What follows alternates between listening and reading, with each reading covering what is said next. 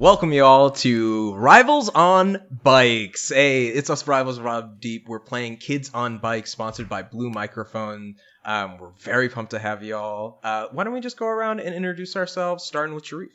My name is Sharif, he, him. I am playing Redacted because we are building today, so we don't know yet. And I'm really excited. I've heard a lot about this game. I've seen some other people run it, so I'm excited to see what Masood has planned for us. Yes, I can't wait to take you all through it. Yeah. All right, Tanya. Hey, I'm Tanya. I have no idea what I'm doing today, so this is going to be an interesting journey. So pronouns she, her, cipher tier everywhere in the internets. And I'm excited / scared to see what happens today. It's the right energy to carry. I'm very pumped. I'm going to use that. It's going to be good. Latia up next. It's me, Latia, playing someone who is desperately going to try to ride a Huffy, because Huffy bikes are the best bikes from like 30 years ago. Hi, pronouns are she, her, and I'm real excited to play Kids on Bikes. We're excited to have you. And the cool thing about this game is we could make you ride a Huffy bike. That is not inconceivable. They have that in the world of our imaginations. Sweet. Brandon, you're up next. Yeah, hi everybody. As everybody has said, I don't know who I'm playing as well, so we'll see. Actually, right before the game, I actually biked all the way home, so I was trying to get in the mood of what we'd be doing today. So I'm excited to see what's method gonna happen. acting. That is, Got my little bike, and I was trying to get it before the rain. Yeah. Let's go. Daniel Day-Lewis is modeling your technique right now, honestly. But yeah, guys, hey, I'm Masood. I'll be GMing this game. You can find me on the internet at Maroodboy, where you can see your tags. My pronouns are he, him. I'm a big fan of Kids on Bikes. I love the system. It's very collaborative in nature and kind of coming from my wheelhouse of improv and comedy, very much of group narrative.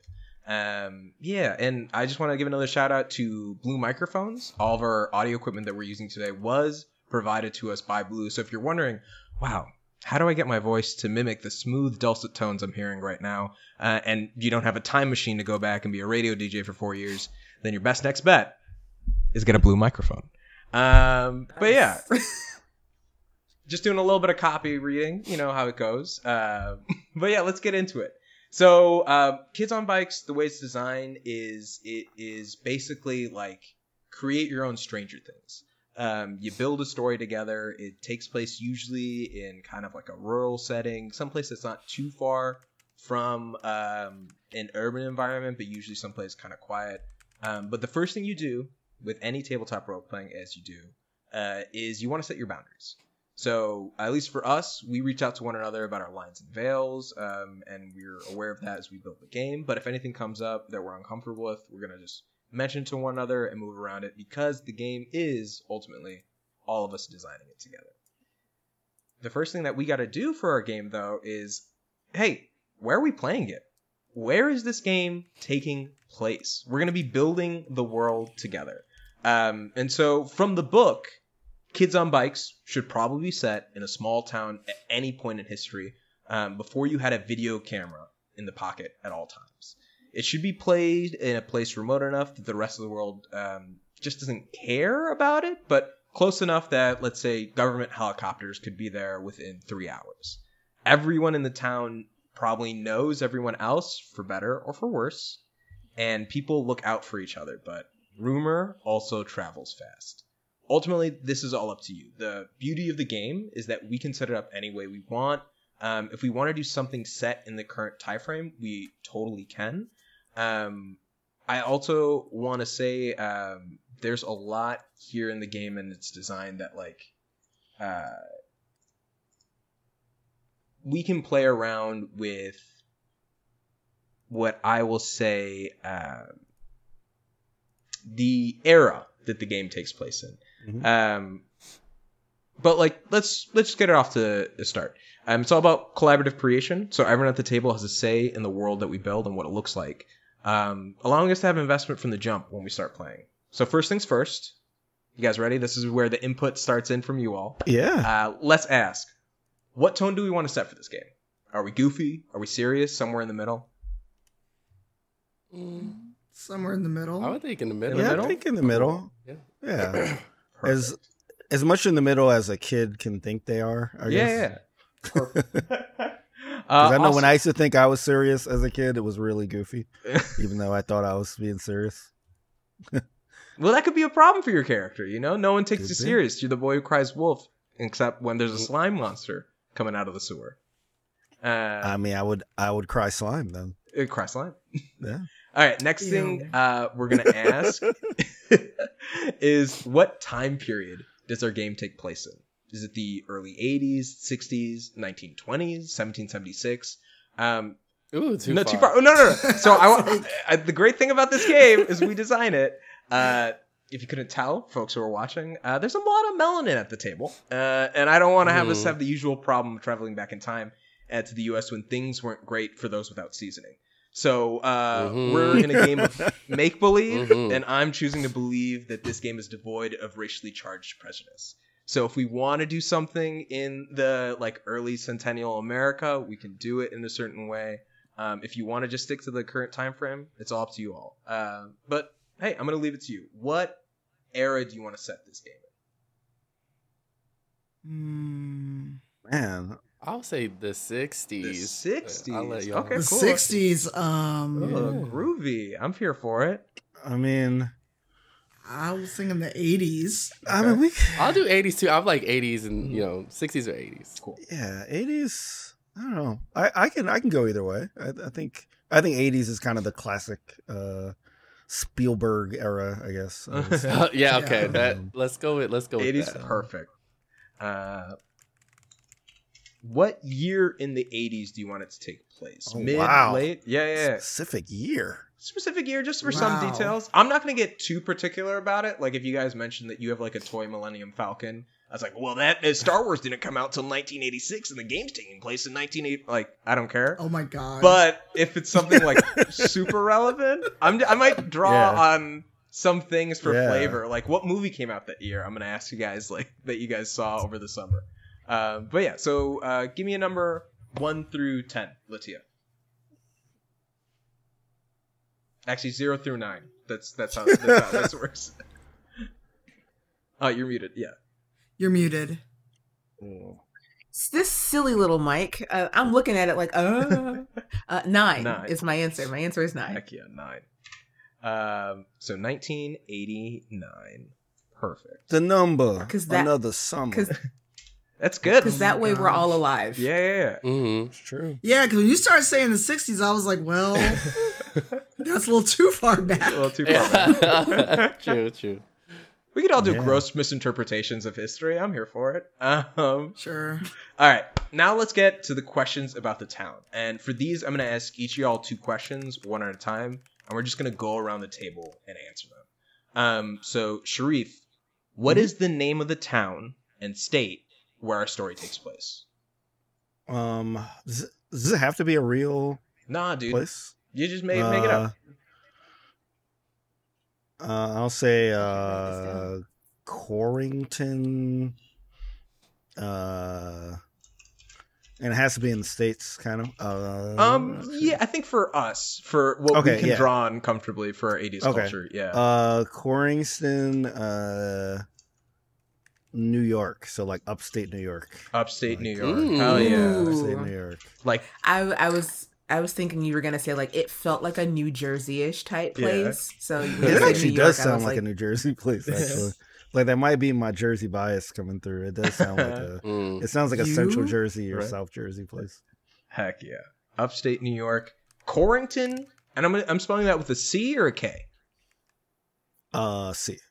Corring. I want to avoid as many K's as possible. Yeah. Perfect. Me here. Wow. Okay, and with that, perfect time to take the mic away from Sharif. Tanya, what industry is our location best known for? What does everybody do in this town primarily?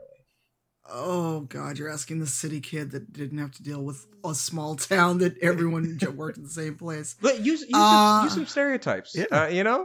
We can build it to our way. We can subvert them. Yeah. Everyone works at the local legally distinct computer company that may have 3 blue letters for their logo. Sweet.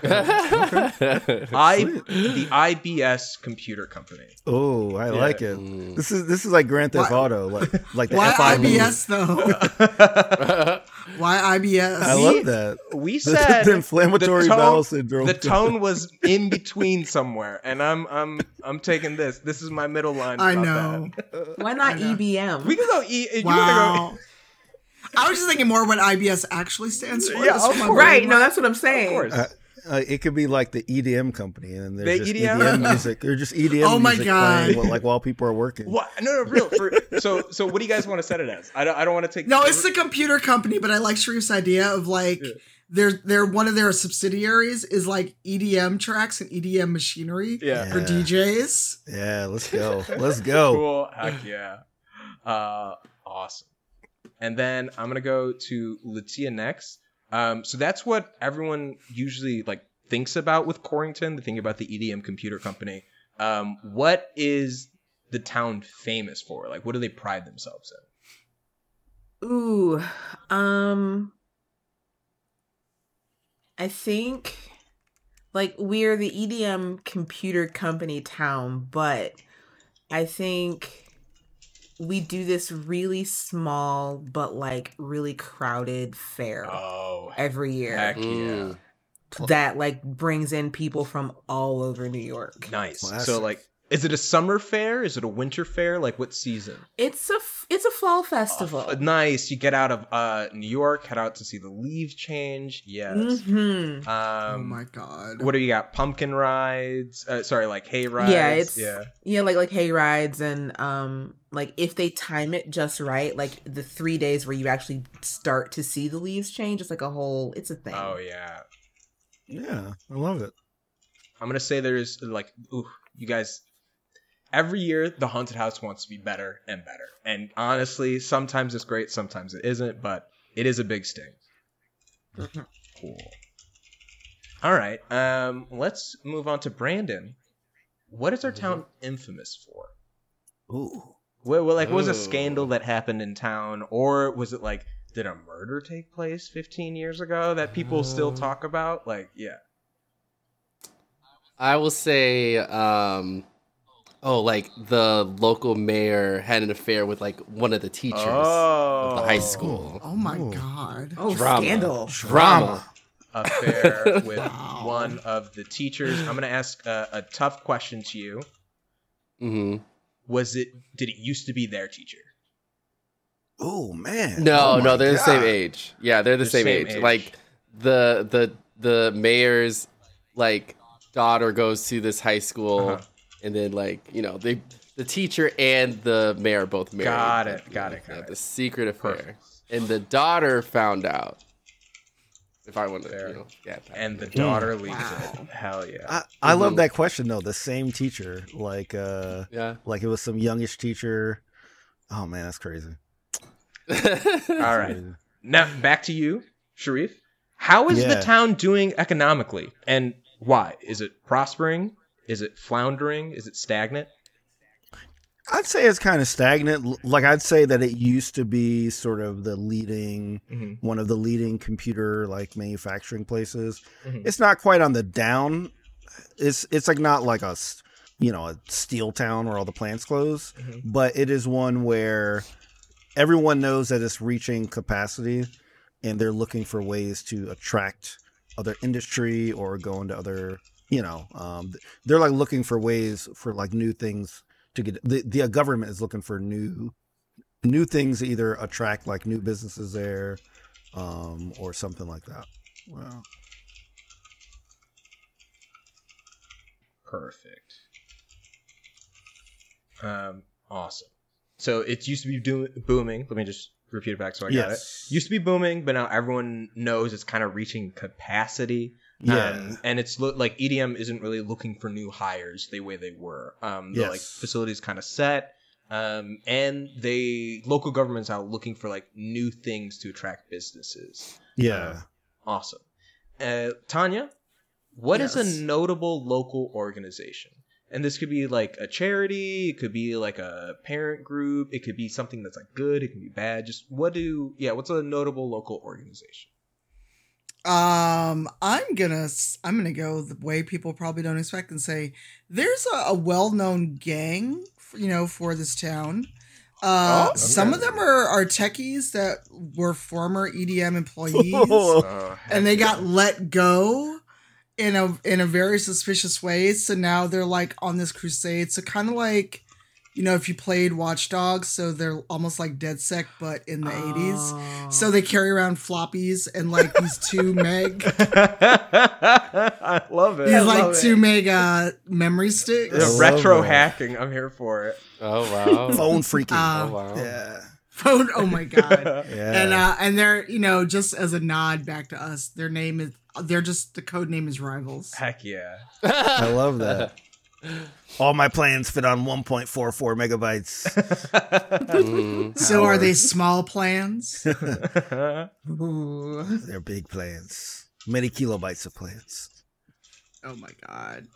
Now I want to do a video game though like that. Heck yeah. Like so retro DedSec. Local organizations, a well-known gang. Some of them are techies. They were let go from EDM, and now they're raging against the company. The gang is called Rivals.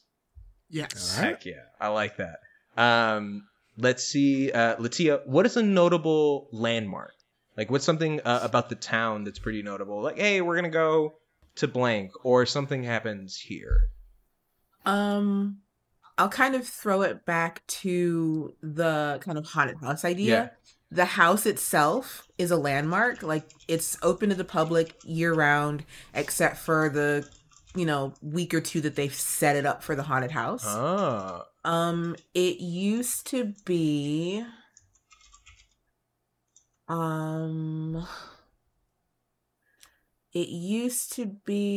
I think it used to be like the old town hall. Ooh.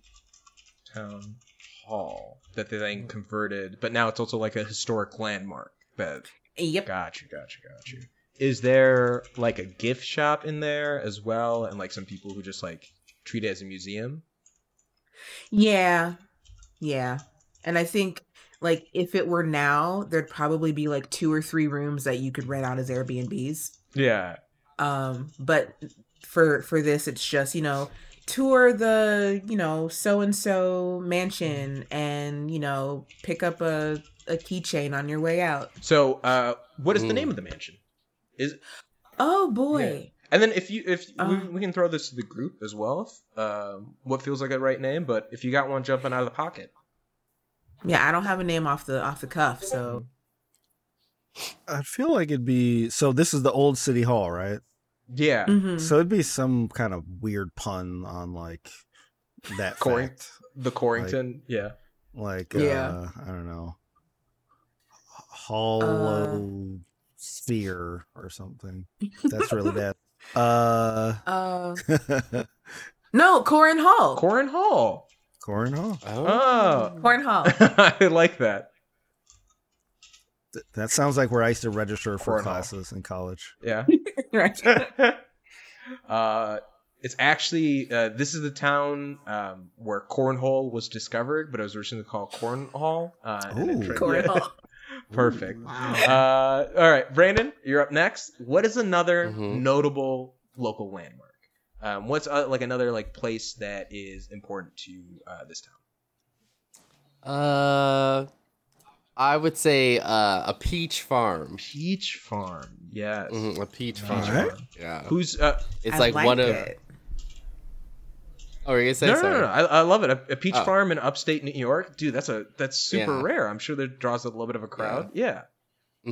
They're one of the the juiciest peaches that in the United States. So a lot of people go visit to take some. Nice. And all that. What is the name of the farm?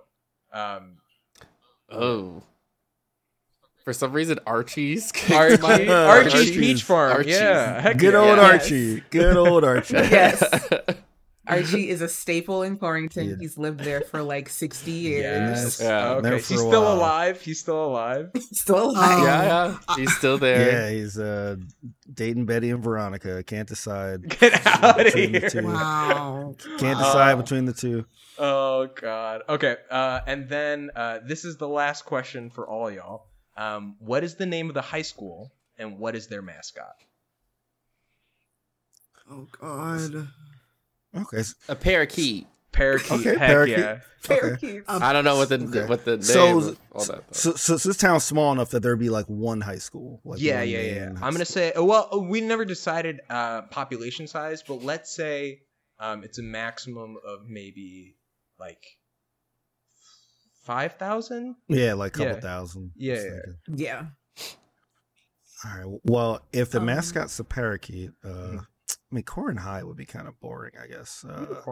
Or it could be named after a historical figure if you guys want to like make it like Howard Taft High School or Hmm.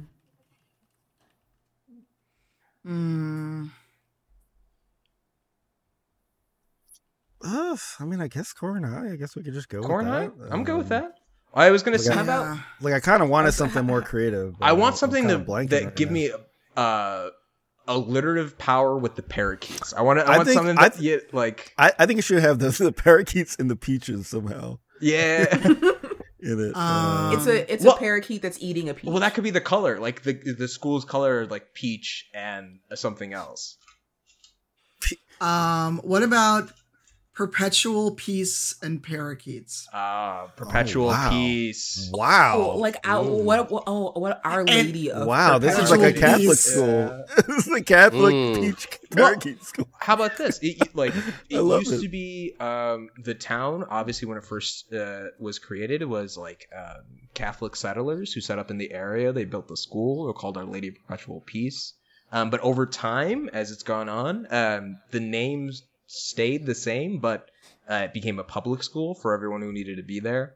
I actually went to a middle school called Churchville for a very similar reason. Yeah. Our Lady of Perpetual Peace. but we just call it Perpetual Peace. And the parakeets eating a peach. Oh my god, guys! I'm gonna Hold gonna on. hate. Wait I'm a gonna hate minute. you saying this. What about Our Lady of Perpetual Peaches? Our Lady of Perpetual Peaches. We definitely need someone to, Yes. to draw Perpetual this, Peach this logo. Oh yes, Perpetual Peach High. Perpetual Peach High. Perpetual peach high. That's good. PPH. Yeah. I like it. Well, I think like that could give sort of relevance to like Archie and Archie's family. Like maybe they have been there like before the town was known for EDM. It was a peach farm. It was like people from all over came here for the peaches. It's once again, how else are you going to get peaches if not from Georgia? You go to Quarrington. It's true. Mm-hmm. Okay. It's true. It's facts. This one, I want to take some time for y'all to think about. Everyone is going to share one rumor about the town. Because especially in a small town, rumors drive a lot of what goes on. I'm going to write these rumors down, keeping them in mind so they can influence the upcoming game. And though there may be sources for the rumor, the players can't even imagine. Also, not all rumors have any truth to them. And we can discuss what that looks like for us, but just keep in mind that as long as you're within the bounds of what the group has decided to include in the game, there are no wrong answers. Ooh, what if Archie really isn't related to the Peach Farmer family? He just he was like a mass murderer and took someone's. Look, no, I'm going somewhere with this. It's a rumor. No. Yeah, absolutely. Yeah, It's a rumor. It doesn't have to be true. Yeah. And he fled to Covington to escape what he's done. And he's lived under this false name and false identity all this time. And somehow no one's found all the bodies. Nice. Come on, a small town rumor like there's not one mess. That's good. I like that. And this rumor could have no basis in it. It's a rumor, right? Look, Archie raised me. How dare you talk about Archie like We haven't made our characters yet. Archie's my surrogate dad. How dare you? The bodies are how the peaches grow. Yeah, the bodies are how the peaches grow. They're God, fertilizing. that's the secret sauce. That's why They're they're so fertilizing juicy. it. Oh my God, they're buried under the peach farm. Oh, no, man. And not to break the flow, but someone did ask if we had an explanation for Kids on Bikes in the chat. So I've given my I don't rumor. I will go find the website for it. Yes. Yeah, it's like Renegade Games. Mhm. But yeah. I love that rumor. I like that a lot. Anyone else Got got it. another? Take your time. We can sit on these. Like, let what feels good. And they can, yeah. I have a rumor. Okay. So that scandal that was mentioned, The mayor and the teacher, with the right? mayor and the teacher. So it was actually the teacher. So Give me there's a names. rumor. Give There's me a names. rumor. You got name these characters for me. Okay, so the teacher's name is Rachel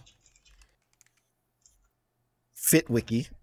Rachel Fitwicky, cool. Oh my god. And I hope you write that down because I'm probably gonna forget it ever. I'm and the mayor's name is Noah Bromington. So Mayor Bromington. yes, so there's a rumor that Rachel actually blackmailed Mayor Bromington in the she basically said like, I know something about your past, and so like she's been making up these rumors about the affair herself to blackmail him because of something about his past. Oh, In his past, that's how the affair started. Yeah, Allegedly.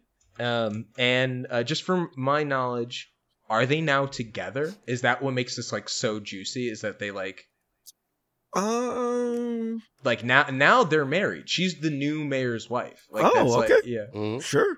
Yeah. I think that works. This This is is spicy. this is scandal. Right, this is levels. spicy. Awesome. Cool. And then Brandon, Latia. Still thinking. Rumors. Well, we already went with the murder rumor, so probably not that one. Give me a little. I'll let Latia go first. Take your time. Yeah. This is session 0, baby. We've got time to build it out and sort of do what we need to do. Mm-hmm. And the first biggest step is building our world, and then we're going to decide how we build our characters around it, which feels. I love this approach to building a world. By the way, like It's- asking questions around the. It feels Like so around the good. horn? Yeah, It's man. cool. Mm-hmm. Yeah, it's awesome. Oh, okay. I think I got it. Valid. Go ahead, Brandon, because I'm still thinking. There is a local rumor that let me see, that there is someone who is stealing hearts from the local hospital. After people have passed, someone is stealing hearts, and they don't have a clue who or what is doing it. Wow. And it's What? just the hearts. The rest of the body. Yeah, just the heart. rest of the body's intact. Yes. Well, are we talking like And they- hearts actually like they've like removed them and they're going to be donated, or people are like going into No, people's someone is- bodies and taking hearts? Yeah, they're taking it, and Oh. what they leave a rose behind as a mark that Oh, part of sweet, them. Yeah, Taking hearts. sweet. so that's how they know it's the same person who's Oh doing it. man, it's a calling card of the Wow. murderer. So someone is. Yeah. But they're not even. They're from the hospital. These people are dead. They're taking hearts out of cadavers. So is it really murder? Right? Like it's some. Yeah. That's the question. Yeah. I like it. Oh man, That's the whole thing. Like, Wow. you know, so they're trying to figure out what is going on and why they're being taken and who is doing it or what thing is doing it. Who is doing it? Cool. I'm gonna have a super tame rumor. Go for it. No, go for it. No. So the main street of Corrington, which is called High Hill Road, High Hill Road. because it kind of slants a little bit.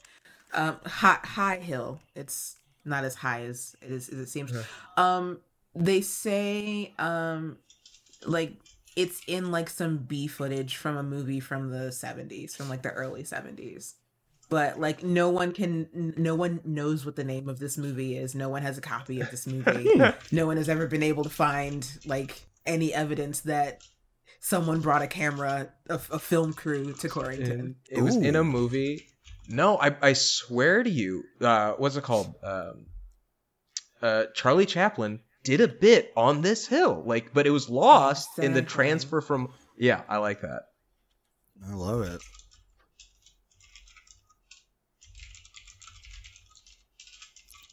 Oh, thank you for that link, Tanya. That command. You're welcome. I didn't realize I disappeared. My rumor was too. Yeah, I was like, wow, that's a rumor for sure. Yo, CIA was like, we got it. We got to get this one. Rumor was too good. The rumor was too good. Heck yeah. Awesome, guys. Is there anything else? This is like kind of brings us to the end of the story, or at least the world building. Is there anything else you all want to add? I want to go through and read this back to us. So if we want to add a little more depth in any capacity, we can. So we wanted to name the town Corrington, New York. It's in upstate New York. The town is known for being an EDM computer company. They're now moving on to actually creating electronic dance music. Very ahead of its time. His town is famous for the Fall Festival. Is there a name for the Fall Festival, or is it just the Fall Festival? It's just the Fall Festival. Fall Fest, yeah.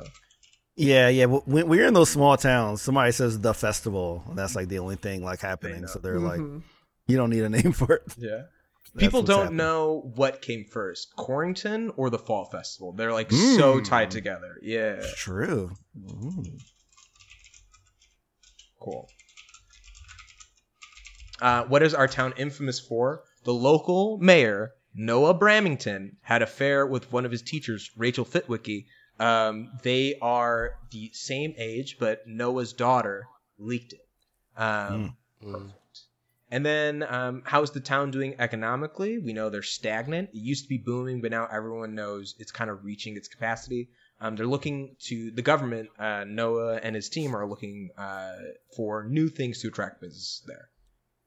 A local notable organization are the Rivals, a gang who are all techies. They were let go from EDM. They're now raging against the company, and they're using their floppy disk hacking skills to take down this behemoth. We got a local notable landmark is Corn Hall. It's a haunted house during the Fall Festival, but the rest of the year it's a gift shop and museum. It used to be the town hall. It's actually the first building that was established in Corrington was Corn Hall. Love it. And no, it was never used to store corn in the winter. People just keep saying that. Yeah. Okay. Another notable local landmark is Archie's Peach Farm. It's the juiciest peaches in the U.S. and it's been historically as such. Archie is still alive. What is Archie's last name? Is it Archie Peach? I don't know if anyone knows. Like he's been around so long. It's just that's just Archie. He's just old Archie. Old man Archie. Old man Archie. And that feeds into the rumor, right? About his background of being a mass murderer, because no one calls him Mr. Peach.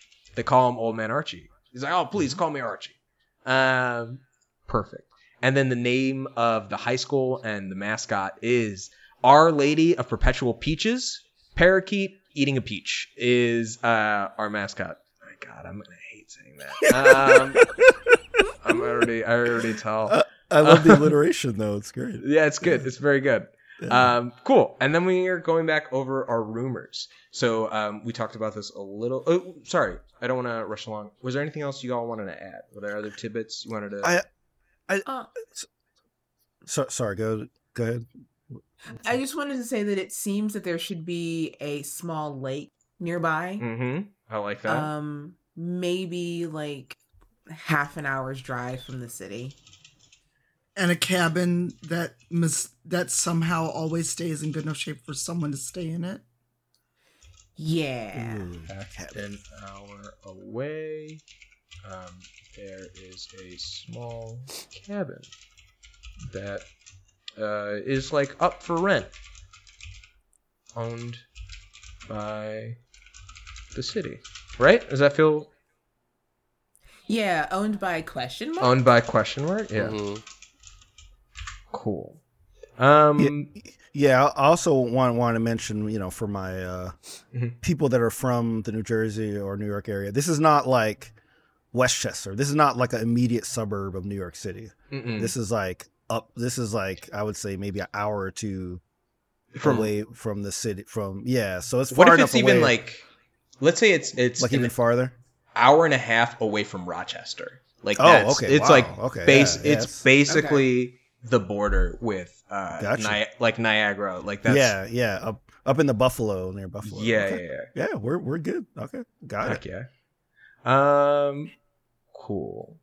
And then small lake, half an hour away. There's a small cabin up by it. Anything else, guys? No. Sounds good Cool. to me. We're just gonna go over the rumors real fast then. Archie is not related to the Peach family. Actually, a mass murderer who fled to Corrington. The bodies are how the peaches grow. Rachel Fitwicky was the person who blackmailed the mayor Bramington into the affair, and she is now the mayor's wife. That's why they're still together. Ooh, can I tack on to the Archie's Peaches rumor? Yeah, absolutely. Please, that's what it's for.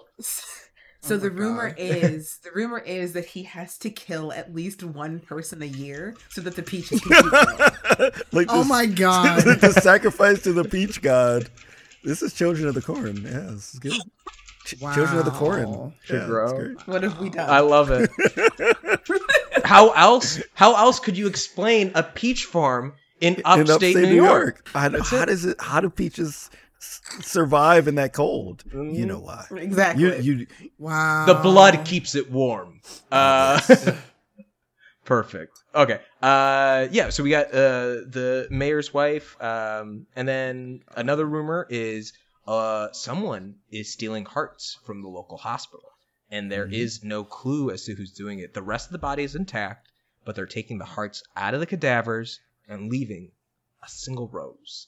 Why is this going on? Who is doing it? And for what purpose? The police are baffled. And then finally, High Hill Road. It was in a movie. Nobody knows which one, but it was definitely used in one. Perfect. Guys, this is great. We know a lot about Corrington. Now we're going to go into the second part of the creation, our character creation. So I hope you guys feel a little bit excited about this. It's the best part. We're going to be doing a little bit. I'm going to ask you to do a little bit of reading in this part so you guys feel comfortable with what your characters are. But I'm sorry, I can't do this. I wasn't told they'd be reading. Sorry, just letting you know. Right. So the first one that we do is the way the game works is you select a trope.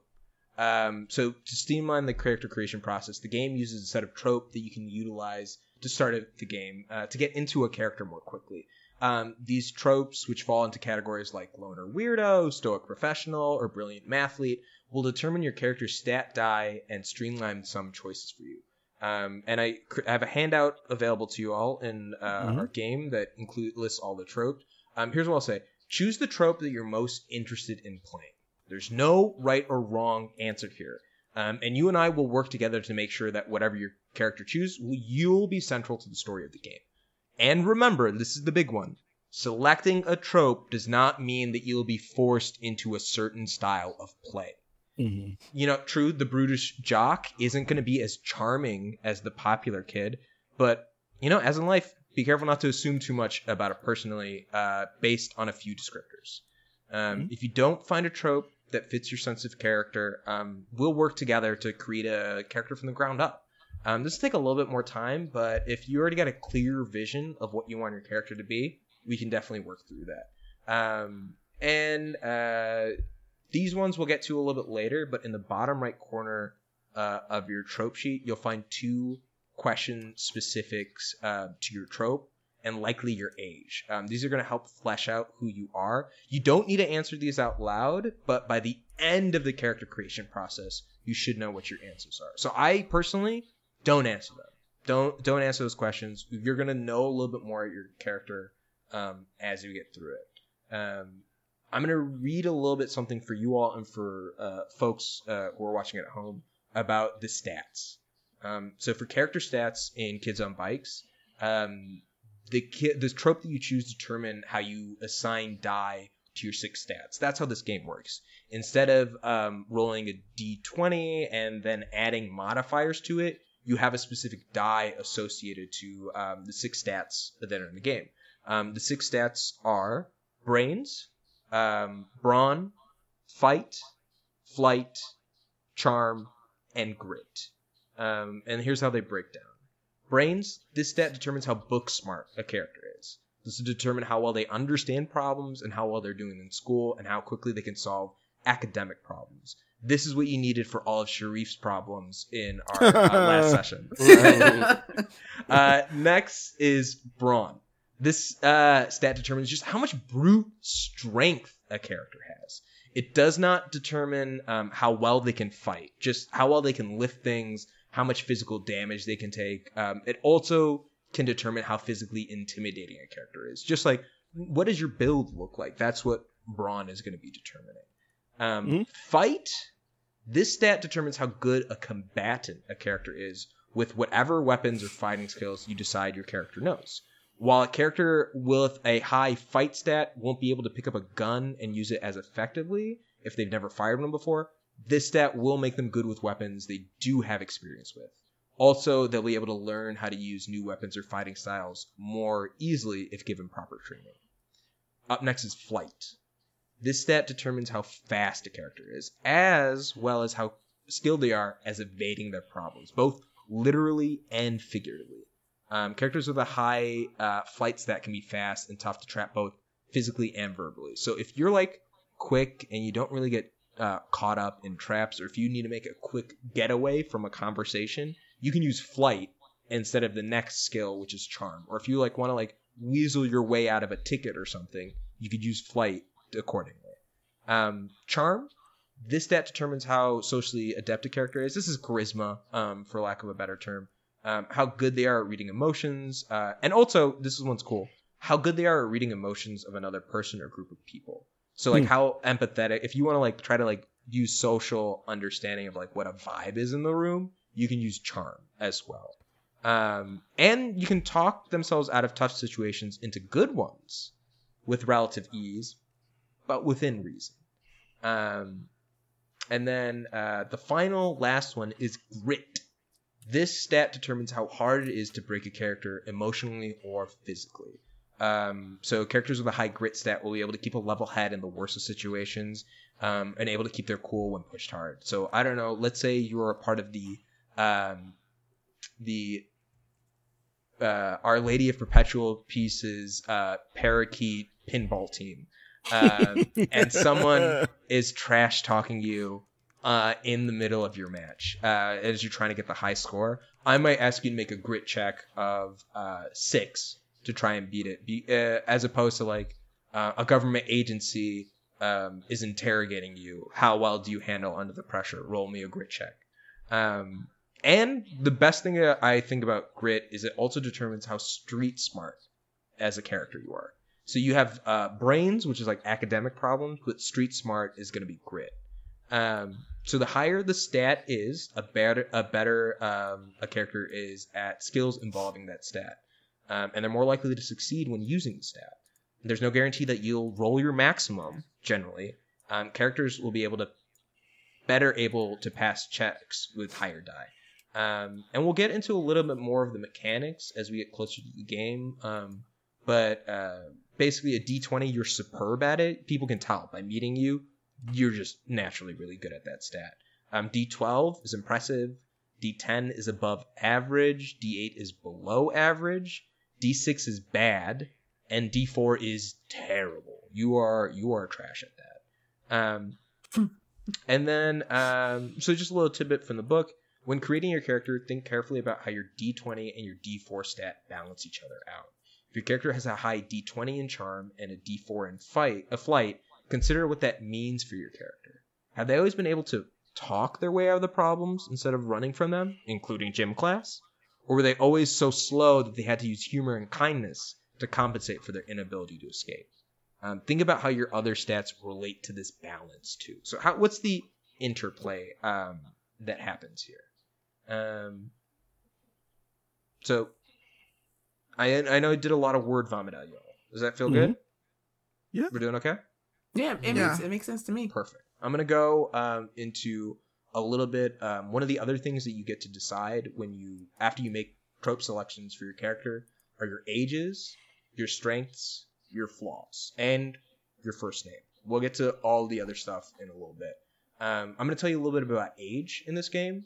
There are 3 major ages that you can assign your character: a child, a teen, or an adult. And you can pick what your age is in between that, but there are some specific bonuses that you get according to each age.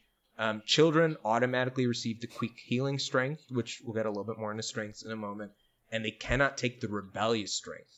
And then when rolling stat checks, children add +1 to flight and charm. So as they're fast and likable, they're kids. Teens automatically get rebellious strength, and when rolling stat checks, they add +1 to fight and brawn. So because they're teens, they're rebellious, and they're willing to sort of, as we can see with Gen Z, do a lot. They're pugnacious and in their prime. Adults automatically receive the skilled at strength. So you can pick one thing to be skilled at, and I'm going to point this out to you. This can be legal or illegal. Define it as you want. And then when rolling stat checks, adults add +1 to their brains and grit checks. Even if they aren't always geniuses, they've seen enough of the world to know what it is about and not to get shaken by it much. So there's definitely advantages to having a well-rounded crew. You could do all kids, and that sets up like a different vibe, or all teens. But yeah, it's just something to consider as you all are building it out and selecting the tropes. And then the last thing I'm going to say is about strength and flaws, and then I'm just going to be quiet and let you guys like read and build what you need to build. Strength and flaws. Once you've selected your trope and age, choose from the strength and flaws, which you can see in the handout, associated with the characters. Strengths are the mechanical advantages that your character will have when playing the game. And while on the other hand, flaws are not mechanical. They'll just help you develop your character's personality. And then you choose 2 strengths and 2 flaws associated with your character trope.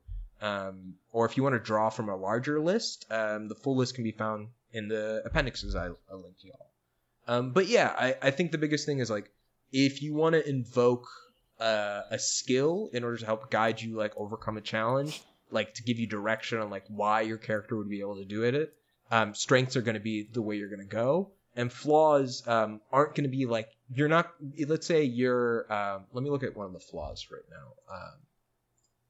Let's see. Because you're disloyal, you're not going to get a minus on your charm check. That's not going to happen. But you get to decide personally, why are you disloyal? What is the backstory that sort of builds into that?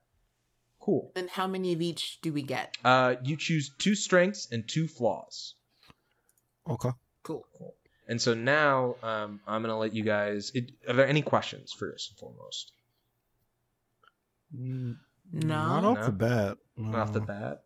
Tanya, you disappeared again for a moment. Peace. Sorry, my camera is apparently doing weird things. Okay. If I switch cameras, will that mess up the overlay for you, Masood? I don't think so. And I can... fast. I might be able to fix it on the fly. Yeah, my DSLR must be overheating because this is now the second time it's done it.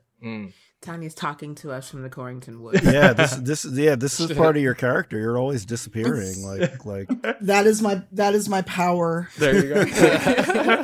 Very cool. Except none of you were supposed to know that yet. Oh well. I'm gonna switch to my webcam. Hopefully it doesn't screw anything up. Do what you gotta do. In the meantime, if there are no other questions, I'm just gonna play some nice tunes for y'all. To let y'all soundtrack. Ooh, tunes. Yeah. Oh. Mm-hmm. Yeah. Let me know sorry about how that, loud y'all. that is. I don't think we'll hear it. Oh no. So I'd like to, since you mentioned this, can I add something to the lore of Corrington? Absolutely. Please, if you guys have other addendums, yeah. Since you're talking about playing music, let's say that there's like a Casey Kasem-esque DJ, like a radio personality in Corrington. Yeah. That is like, people don't know much about him, or her, or and they're like the they're like the person, like everybody tunes into the same station. It's the 80s, like, it's there's no music video. MTV's just sort of coming out. People are still like, oh yeah, heck yeah. It's the only place that's playing good music right now, man. Everything else is like still country from the 70s. Now we're getting like that real like a little bit of like Earth, Wind and Fire, a little bit of like Zeppelin, and even some hip hop because it's 1989. Oh, if it's 89, like I'm just a little bit of Eric B and Rakim going on there. Absolutely. We got some Public Enemy going on there. Please. Yes. For okay. Sure. What is the name of the radio station? Like, give me like 4 letters. How about WZYT? WZIT.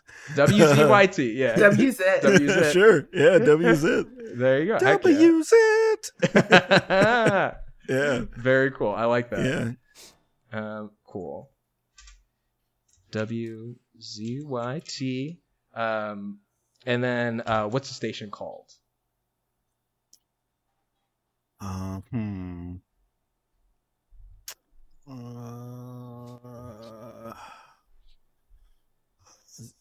All these stations usually have hot in the word, so I don't know. It should just be hot zit. No, WYZYT.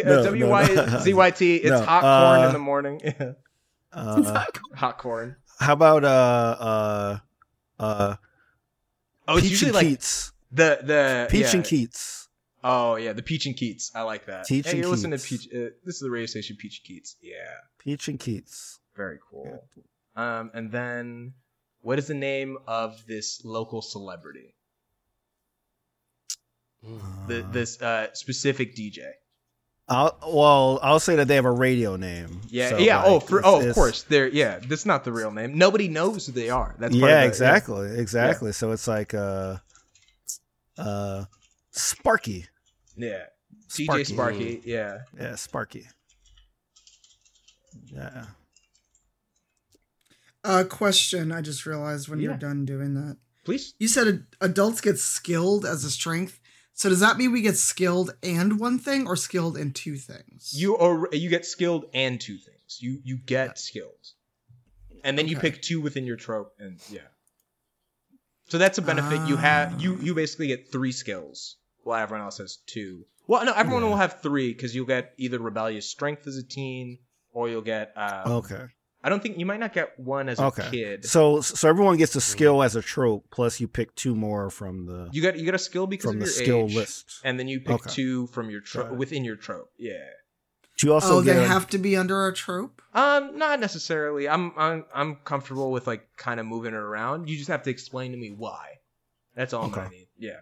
Okay. I'm a kind of benevolent GM. I got it. I'm here for this music. Thank you. Yeah. They're a local Chicago band called North and Wells. They told me I could put this stuff up, and I highly recommend listening to them. Nice. Yeah. Sweet. Sparky is blessing us. Yeah. With some Thank Chicago. Thank you, DJ Sparky. Mm-hmm. Yeah, because I picked none of the flaws associated with the trope that I want to do, so... That's fine. Flaws don't even, once again, like as we described, are like purely story. Like they're gonna just define your character more so. Like, so I'm really comfortable if you have like a specific design for what your character is like going to be or like that vibe, go for it. I think adhere to like ritual and like like pretty much following the rules. The chat can't really hear the music that we've got, so if you could give them the band name again. Oh yeah, Masood? North and Wells. I can also put it up slightly for them. All right, I think I got my Very stuff. cool. Yeah, I think Teen strength. Strength and flaw, right? 2 strengths, 2 flaws. Okay, yeah, I am this. Oh, this just makes me want to play Mafia 3. Even though Mafia 3 is set 20 years earlier than what we're doing. Well, I mean, someone could... I just saw the chat, Tripping Clutch. WZYT, music that pops. I'm That's No. that's going in. Oh my god! No. It's the 80s. You boy. gotta know someone's Yeah. doing that. They're gonna lean No. into it. Please. Music No. that pops. No. Uh, No. Like and like after they say that, they would play a popping noise. oh yeah. It's No. I don't have the No. sound file, but clearly, it's some people love it, some people hate it. It's like the pop that's in the song Lollipop. Like it's not gross. Yeah. It's just redundant. It's like a balloon popping music that pops. Yeah. I've written my notes. one more flaw. Take your time, guys. We're doing good. I have plenty of flaws, IRL. I don't need more in the game. So just to be clear, we're not filling out like motivation and that stuff. Like we're just doing the trope, strength, and flaws. And that's it. Right. And you can Okay. fill out some of the other stuff, but just like first name is the big one that I just need from you all. Sure. And then we can fill out those other major questions as we get to the end. But if you got something in mind, feel free to vibe it. This is the last track I have set for this time. No rush. I've got other music prepared, but it's going to be a shift. Yeah. Okay. I think I'm good. I think Think I'm you're ready good? Yeah. Okay. I think I'm Cool. ready to roll. That's Yeah, I'm everybody. good. Let's go into it. Awesome. Perfect. So now that we have the basics of our characters, let's sort of establish. Oh, why don't we describe a little bit of what we got so far? Why don't we go around and share what you feel comfortable with, so we can also learn, as folks who might not have played this game, what are some of the strengths and options available to you? I'm going to start with Brandon this time.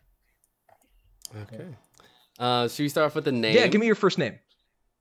Okay, first name is London. London. Very cool. Yeah, I London. like it. Yeah, he is 17 years old. His strengths are he's cool under pressure, he's protective, and for his flaws, I put he's vain and he's very paranoid. Okay, very cool. Yeah. Don't forget to add rebellious because it sounds like you're Oh, a yeah, demon, yeah. so you get that free. Yeah, You yeah. get that free. So, okay. A free rebellion. I'd love to ask, what trope did you draw on to make London? Let me see. I think it was the Brutus Jock. Brutus Jock? Let me make Okay, sure. cool. Yeah. So let me double check. I'm gonna go back. Yeah, Brutus Cool. Jock. Perfect. So London, he's 17 years old. He's plays on a sports team at Our Lady of Perpetual Peaches. We'll fill out a little bit more of what he's playing. But yeah, awesome. Let's go to Latia. All right, so I am Micah. I am MICAH. MICAH. Yep. Micah is 17 years old. She is prepared, rebellious, and wealthy. Nice. She is the child of absent rich parents, so they let her do whatever she wants. And she is blunt and superstitious. She is a conspiracy theorist. Oh, Ooh. heck yeah. I like Sweet. that. And then, so what trope did you lead into for Micah? Conspiracy. Oh, theorist. conspiracy theory is the one. Nice. That is a fun one because of also the world that we're building is kind of revolving around a conspiracy. That could be a good way of how it gets introduced to the group. Lovely. Tanya, you're up next. Oh, my character's name, Colleen. Colleen, She's like 25. 25, an adult. Very cool. She is the loner weirdo. Uh-huh. And she's skilled at pretending to know how to talk to people. She can get by in the world. She's quick healing and wealthy. You know, her parents worked at EDM and they mysteriously died, so she's been left a lot of money. Ooh. But she's also very clumsy and absent-minded. She can trip on totally flat ground if she's not careful, and has a Swiss cheese memory. Lovely. Colleen. Let's go to Sharif. All right. So my character's name is Clyde. Clyde.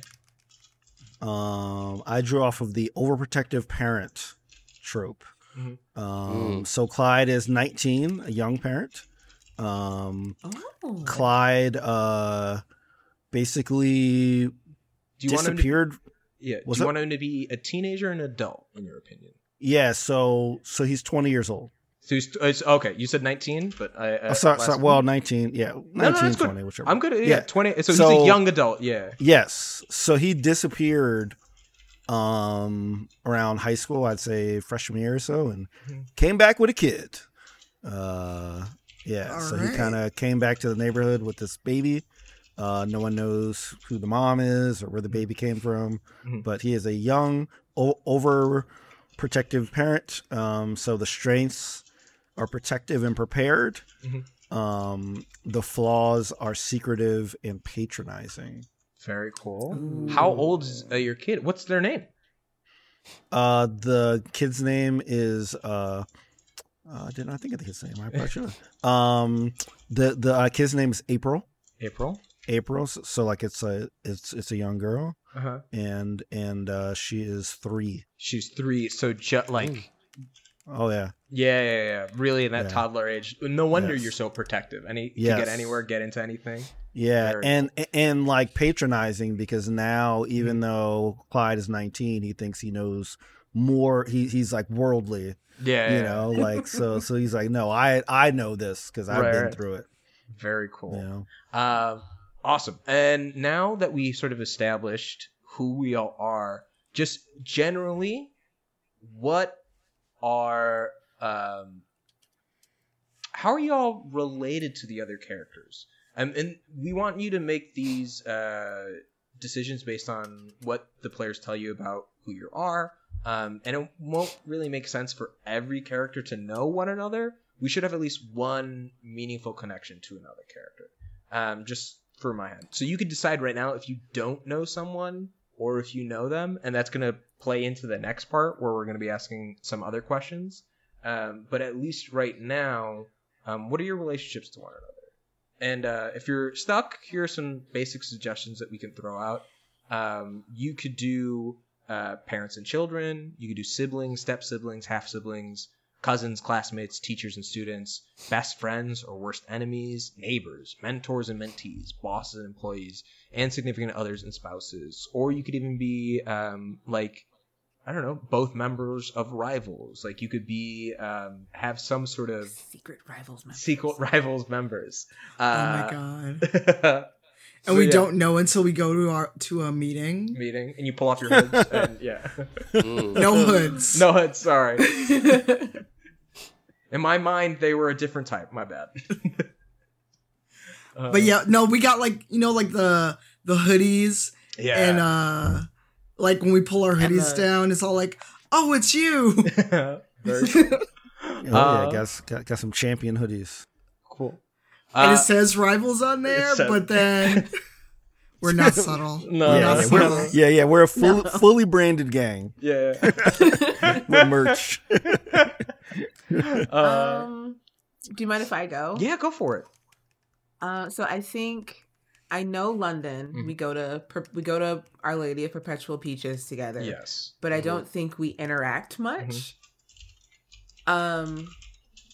Colleen, you said you were wealthy, right? Yes.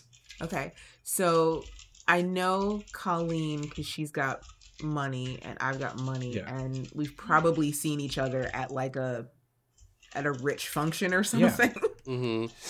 And I don't think I know Clyde. Okay. So if that works for y'all. Yeah. To build on that, I'd say Clyde, people knew of him, but he was kind of like in younger grades, so like middle school, like people knew of him, but he was kind of not a big deal.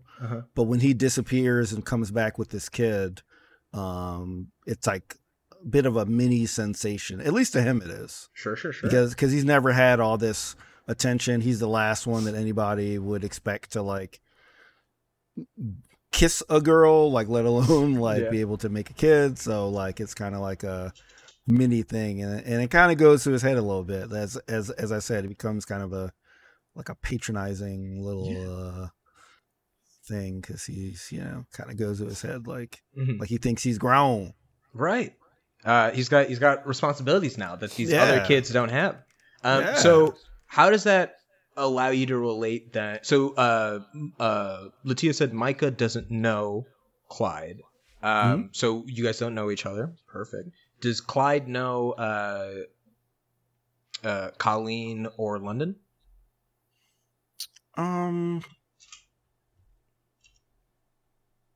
I would say Clyde, because he's a little older, he has done some side work for Archie in the peach farm.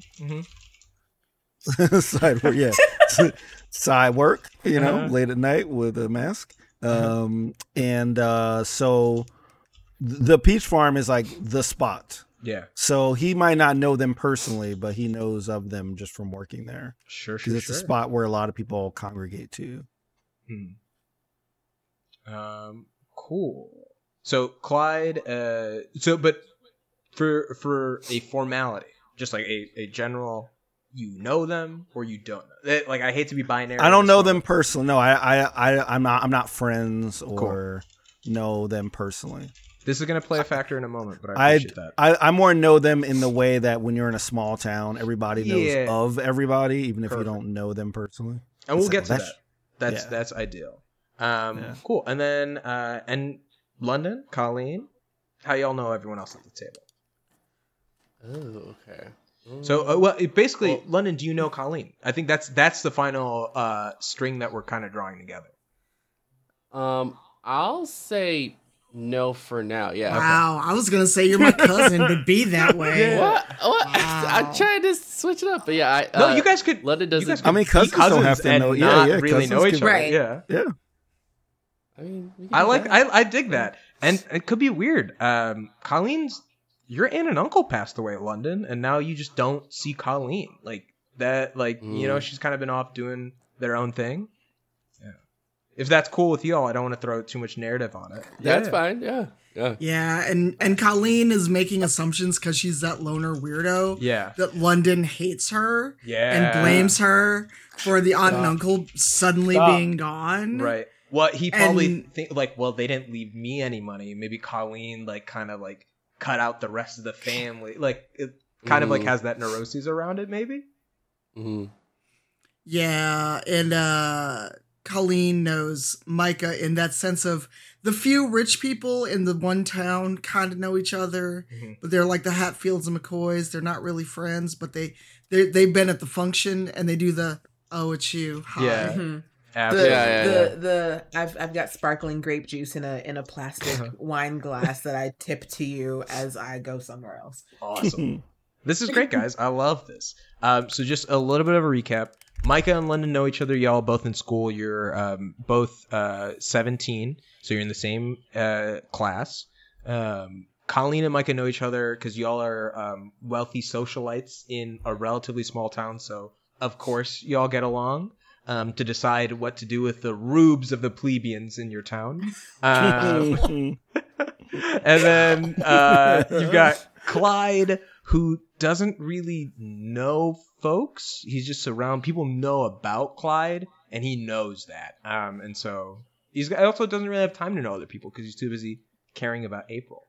Very cool. Next up is one of my favorite parts of this game and the game building is really when we dive into a little bit more of the relationship with one another. So what we're going to do now is I believe I gave you a handout in our game called relationship questions. And there's two sets. You've got characters positive questions and negative questions. And then for characters you don't know, you have your own set of questions there. Here's what we do. Each player will answer 2 questions about each character they know at the table, and 1 question about each character they do not know. So I'm going to ask each of you questions about it. So you might know something about them that the other, so everyone's in total here. It's going to be asked a few questions. Okay. For a character you're going to roll a d20 and pick a question out of there. If the question doesn't fit the relationship you have in mind or the roles that haven't been answered, we can re-roll, and then you're going to cross out the question and then move forward. For roll 20, if for a character you don't know, you do the same thing, the same caveats above, and then you cross out the question. And so, nice. Let's start with London, because I saw that roll. Let's say, yeah, I was trying to test it out. I should know. No, it's perfect. It's good. This is a good way to do it. So 17. Let's do. Well, why don't we do? We'll go around and fill out about Clyde first from everyone else, but you don't know. Okay. 17. What do you hope to learn about this character to manipulate them? Oh. So let's get started. Wow. Yeah. Wow. Man. So I'm answering. Yeah, just fill me okay. I hope to learn a little bit about the backstory of like Clyde's relationship with his child's mother, because I feel like that's something I could use to my advantage because other people don't know about. Much Yeah, about that. You're trying to get a little bit more info. Is London? Why does London want to know this? Are you like are you on the newspaper? Are you like trying to figure out like the school newspaper? You're trying to crack a code, or? Well, London's already paranoid, and the fact that a lot of people don't know much about, Clyde's relationships, he wants to know a little bit more about it so he can use that to his advantage later on. Possibly. You don't know who he is. He just showed up again. He was here. It's suspicious, and makes you worried. Heck yeah. They are perfect. Let's go to. Well, why don't we? Let's alternate. Sharif, why don't you roll me a d20 about London? You got an 11. What bad thing have you heard about this character that you can't believe is true? Can you remind me of London's background? London is Colleen's cousin. He is a 17-year-old teenager. He is a jock. We haven't said what sport, but let's just say lacrosse. Oh, okay. Oh, Yes. Sweet. You're definitely a preppy upstate New York lacrosse player. And yes. He's quite rebellious at times. Heck yeah. Okay. Yeah. So, and let me reread the question. So the question is characters you don't know. So what bad thing have you heard that you can't believe is true? Okay. So I heard that that London was so I'll say that Clyde is not that familiar with lacrosse. Yeah. So he has heard that London is a cheater. So he cheats during these games, but somehow the refs, other players, there's no complaints, there's no scandal, but he clearly cheats during these like lacrosse games, and it's not a big deal. And Clyde feels like he's the only one that notices. Yeah. Because, I mean, there's not much to do in the town. There's not really a football team, but people show up to the lacrosse games. And, everyone should be rooting. I think everyone does root for the Peaches because they're the home team. But Clyde, who's now trying to do what's right and, like, kind of pick himself up, doesn't stand for people who get handouts or just sort of get by. I like that. Very cool.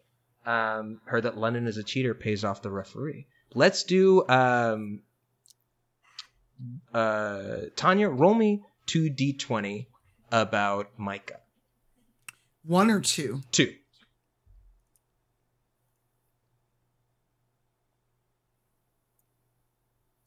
Okay. Ooh, oh, an 18 and a 19. Perfect. Jeez. So we're gonna do one positive and one negative, and then when we go, eventually I'm gonna go back and ask you another positive. But first, the positive one, 18. What is your first memory of this character? What's your first memory? Oh. Micah being one of the few people that actually talked to Colleen when her family moved to this town when her parents got jobs at EDM, because everybody else was like, "Oh, you work for that company," and and they had nice stuff. They had moved like from the city, and everybody thought that they were snooty and rich snobs, and Micah didn't care about that and actually talked to London. Well, I like that because it's also like, or talk to me. Talk to Colleen. I like that because it's like, your family's kind of new money, and there's been old money in the town, but because of EDM, you guys got like really good jobs there. Your family was able to get situated. So even within the wealthy community, there were rumors about y'all. But Micah also was probably a kid. There's like 8 years between y'all, so there's not like, there's still like kind of a kid when you guys moved there. So it was just nice to you. Nice. Yep. It's the one kid who always pays attention to the lonely weirdo. It's that trope. Yeah. Very cool. I like that. It's like, you just need a hug. Awesome. 19. Oh, this is a good one. This is off the negative chart. How do you intentionally annoy Micah? I don't know. I started a thing with Micah about finishing puzzles by mail, and I would send Micah a nice puzzle, even though we live in the same town, and then I'd always leave out that one piece. Oh my god! Hell yeah! Wow. So Micah would like be all down. It's like, and then it's like always that one piece dead in the middle. Right in the middle. Perfect. Okay, I like that. Which shows that Colleen has gone through the effort of putting the puzzle together and taking to that find piece out out. which piece to take, and then mailing it to me. Well, I love this. That's part. It might be like a thing. I was like, hey, I did this puzzle in like an hour. It was super easy, and you're just like struggling because you can't. Yeah, every time. Yeah. What's wrong with you? And then it's like a thing. It's like, oh, did you not finish that puzzle I sent you again? Very dope. Okay, now let's do. Let's go to. Micah, can you roll me 2d20 about London? A 3 and a 1. Jesus. Hey, I mean, trust me, they don't mean anything. I know. And they mean everything. It's very fun. It's just that residual from D&D where it's like, how could I roll so low? Yeah. You got a nat 1 on your character relationships. You guys, you hate each other. You absolutely despise one another. Hey, number 3, what trait about this character that they despise do you genuinely appreciate? What is it about London that they might not be the most proud of, but you like seeing like, yo, that's dope. That's like keep doing that.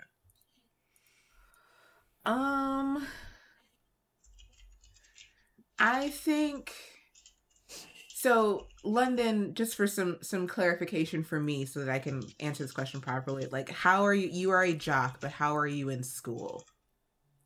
I get moderate grades. I mean, I'm not the best in the class, but I definitely pay attention because I know it's important to know my studies so I can go to college like my parents want me to. Got it. Yeah. I would say London and I shared a class once, and I saw him struggle a little bit, but he still put in the work and got a passing grade in the class. I didn't, I probably could have offered to help or something, but oh yeah, I was busy doing other stuff. But the fact that, he, worked through that and was able to, pull his grade up and, actually like seek help to improve his grades instead of being like, nah, I can't do this. I'm just going to fail. Right. And like, he might not talk about it, that he even asked somebody for help in the process, but like you all were, let's say you guys were even in a group project together once. And then afterwards there's an exam coming up to pull his grade up. You all work together a little bit. Heck yeah. I really like that. And then number 1 on the negative list, what did this character do in the past that you still resent them for?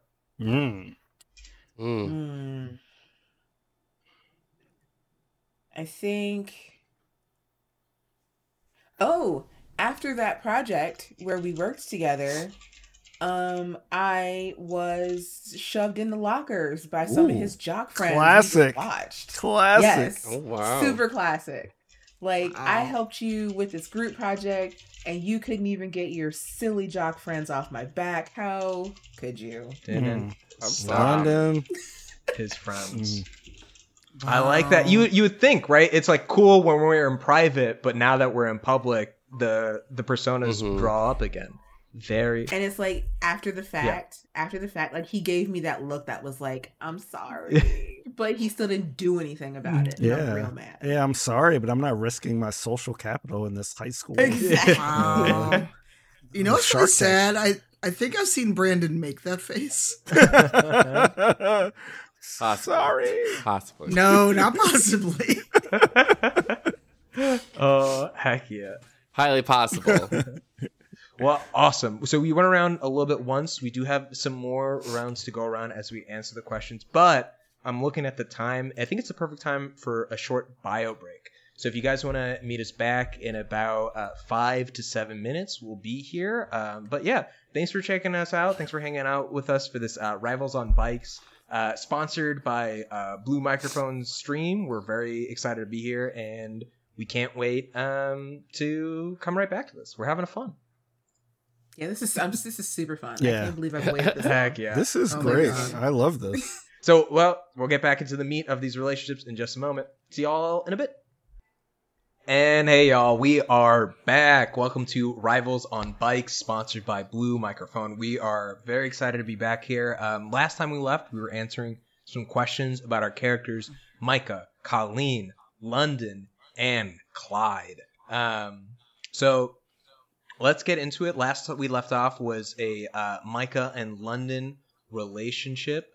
So let's do the reverse of that. Brandon, could you roll me 2 d20s about Micah? Okay. Oh, I should. No, that's good. that. We can read them twice. Oh, all right. A 9 and a 20, which means you've already won this game. So number 9 for you from A Positive Tree is what is this character sacrificing to protect you? Mm. Ooh.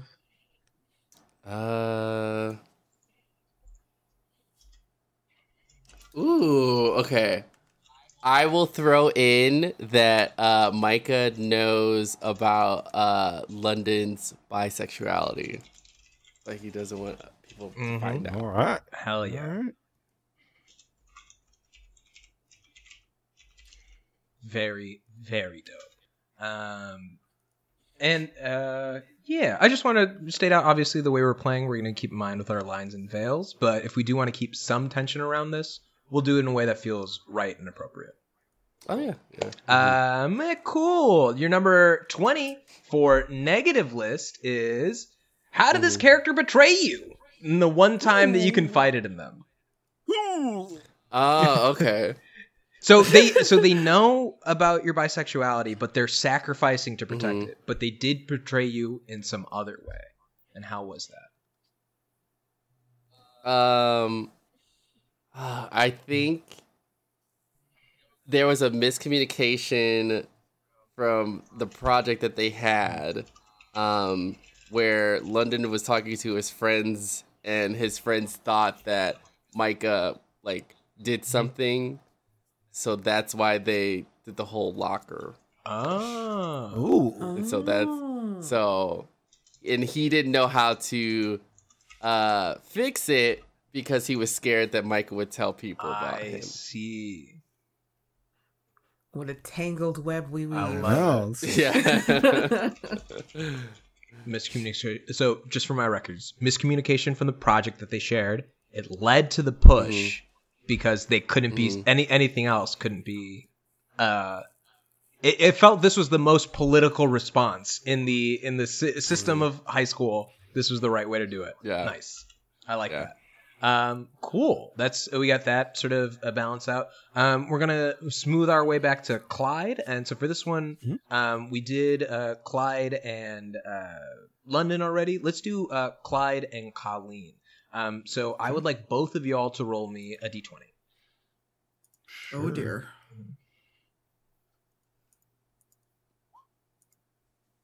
All right. So let's start with Tanya for Colleen. You got a 12 for Clyde. What do you hope to gain by humiliating this relative stranger? Oh my god! Oh my god! No. Can I re-roll that? Oh, sorry. No, deeply... honestly, yeah, no. If you want to, if you don't, doesn't feel right, pick another one, please. Yeah, I'm like, What a that's question. so... It's a great chef's kiss of a question. I'm just like, wow. oh my god, Yeah. I'm not playing to type, but good lord. Why don't no, that wouldn't fit either. What scandal in this town was this character involved with? Yeah, and I think it's interesting you know about it, right? Like this is something that you carry about them. To kind of tie it to London's nosiness about the kid's mom. Yeah. Who? I know what really happened that night. Mm. Oh my god, we're having our own serial Mm. podcast around Clyde I right know. here, and I'm here for it. This is- I mean, nobody's saying we can't do this every other week or something. You're not wrong. Please. Colleen knows something about Clyde's baby mommy. Oh my She God. knows what Clyde did 3 summers ago. Mhm. Knows Literally. why Mhm. she's not around. And you know what? I'm gonna leave that to you. So like sit on that, and Yeah. we can when we get to a point where we want that to be revealed, we'll get there.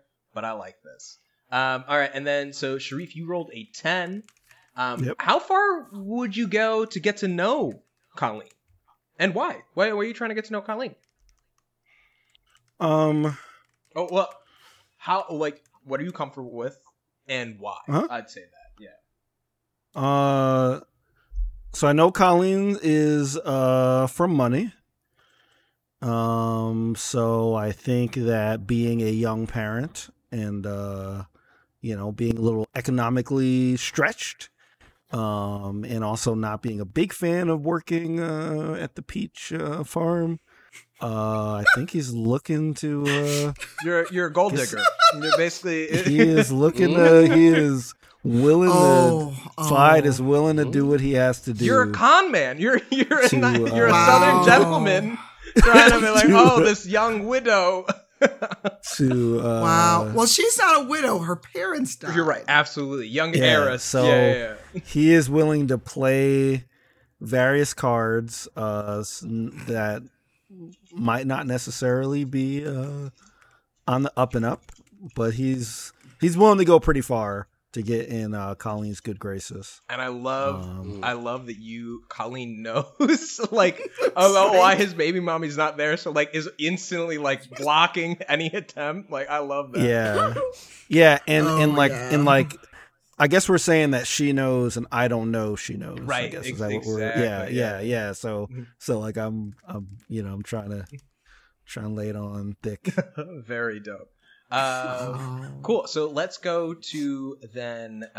We will round it out to Tanya. Tanya, you did Micah last. Could you give me 2 rolls about London now? So just roll 2d20. You can roll 2d20. Yes. Okay. Got a 1 and a 13. What do you admire about London? And but you would never tell them. What's something about them that you admire about them, but you would never tell them? The fact that they're, at least from what I can see, that they're still kind of making their own way in life and actually have friends. At least from what I can see and think. Impressed that they're really self-made. Yeah, they actually know how to have regular human interactions, unlike me. And is sociable. Oh, yeah. Very dope. And then for your 13 and the negative side, what part of this person's personality scares you? What are London's flaws again? He is vain and he's paranoid. The combination of vain and paranoia actually makes Colleen very afraid he would go to any length to salvage what he thinks is his reputation. And that while he has friends, he doesn't keep the same friends for very long. And now she's got like all these ideas of like, has his vanity been deadly?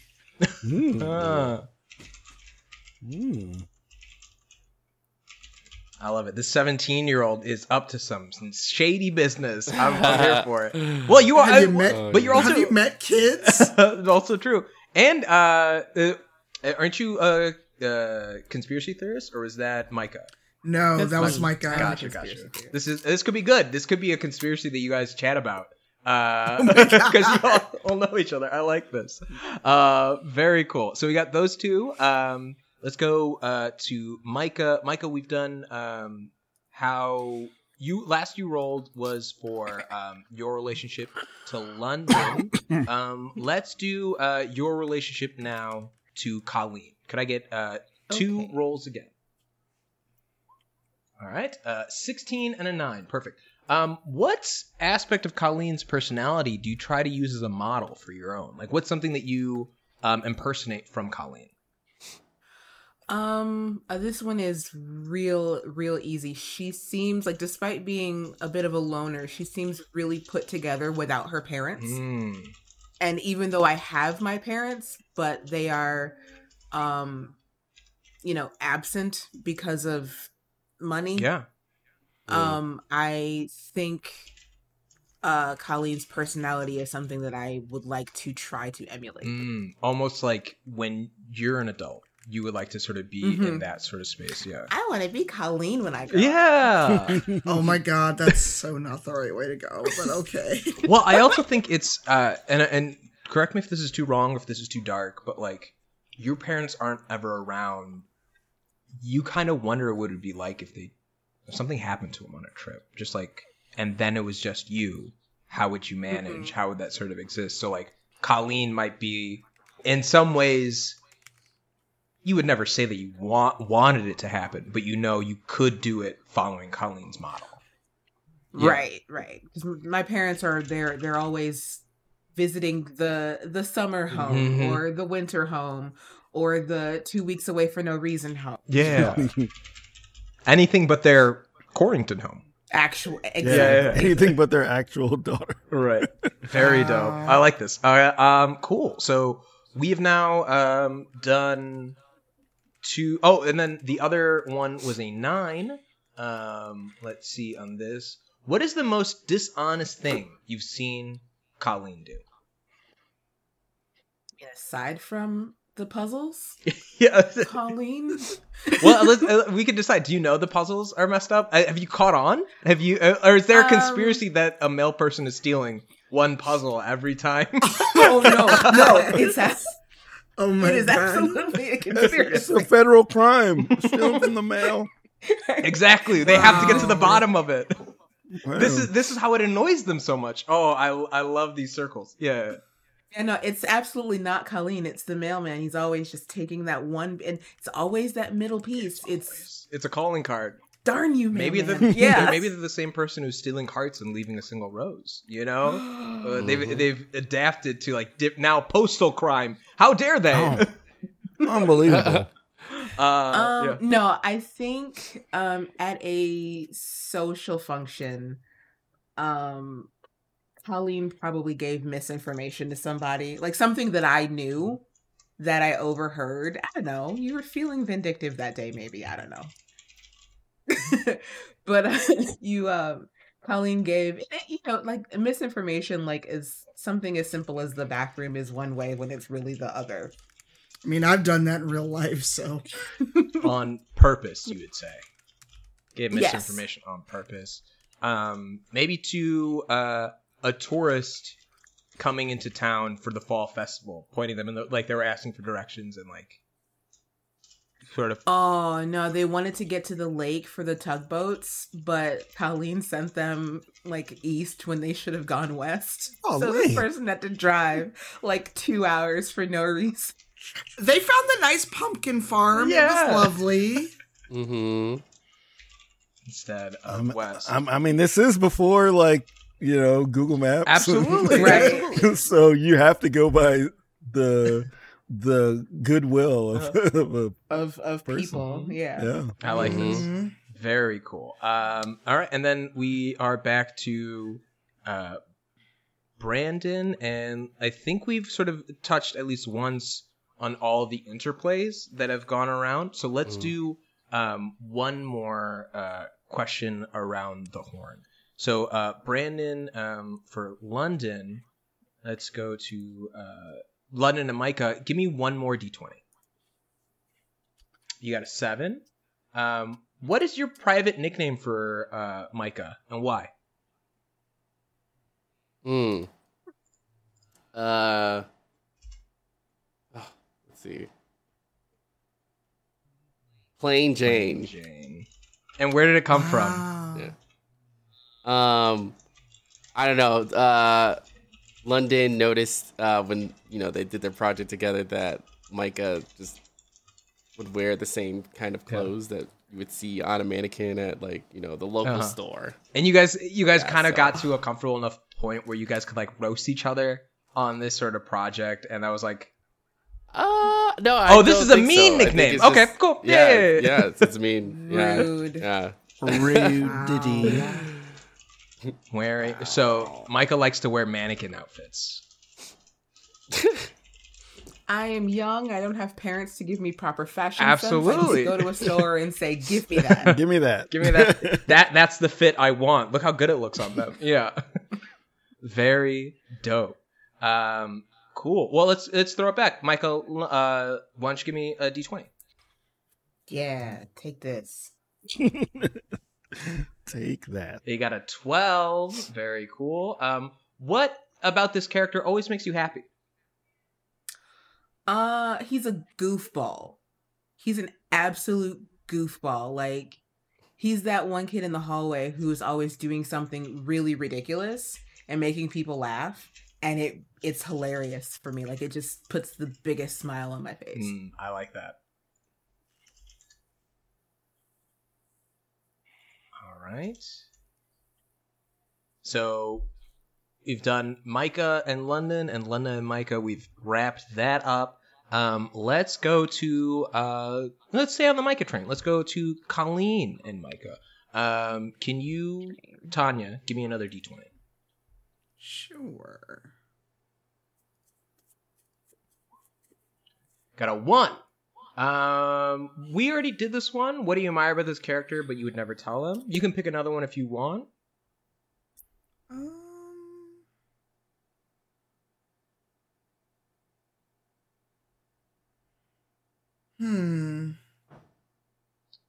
What do you and this character have a mutual weird love of? Oh, yeah.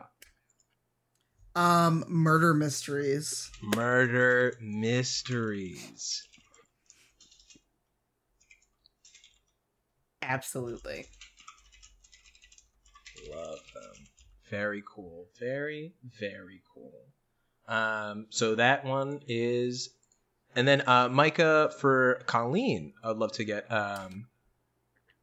another D20. Yes, as soon as I can spell correctly.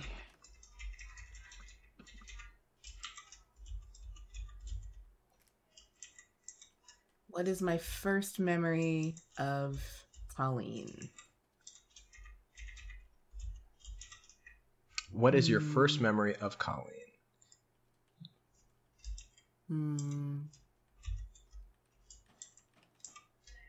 I think it would have been the picture in the paper when her parents died. So, okay. So the first memory of... So you didn't know you didn't meet Colleen when she still had parents. She's always not had parents for the entire time that you've known them. Very cool. Mm-hmm. Okay. Let's go with Micah Colleen. First time. First memory of Colleen was the newspaper. What's the name of the local newspaper? It is. Is it the Peach Periodical? No, it's Too Many Peaches. For once, it's Too Many Peaches. It's the Corrington Quarterly. Yes. But it's not quarterly. Yeah. They just call it the Quarterly. Corrington Quarterly. Was the Corrington Quarterly displaying the news of Colleen's parents' death? So I'll say that's my first clear memory of her. Like, I'm sure that we like social functions passed back and forth, but like I didn't actually like know who she was. Yeah. And then it was when the article came out about her parents' demise, untimely or no, that it was like, oh, her. Okay. Very dope. I think the only one left, Sharif, I'm gonna do Clyde's last, but it's now gonna be Colleen and London. And then London and Colleen. So, what's it called? Colleen, can you roll me one more d20? Sure. And then a 10. This one is, what lengths would you go to in order to defend this character?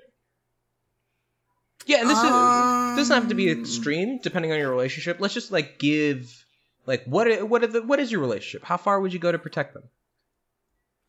I'd probably stop rumors I heard about London, because, you know, like, I feel like my character's like the cousin that kind of keeps an eye out for London because they're a younger kid, but they also don't like try too hard because they don't want London to be like, I hate you, because they also assuming that London hates them. They don't really know that. Yeah. So it's like if there were weird rumors about London flying around, she'd do her best to stop them. Maybe like London mysteriously gets an anonymous like check in the mail around the holidays, and they never know who it's from, but it's from me. Yeah.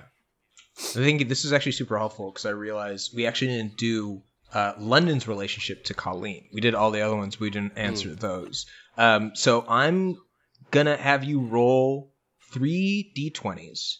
And I want you to, Brandon, roll 3 d20s and think of the numbers as positive, negative, positive, and just give you some time to like look over those while I throw it to Sharif. And I'm going to ask you to give me one last d20 about Micah. Wait, you want me? Yeah. You want me to do a d20? I'd love for you to do a d20.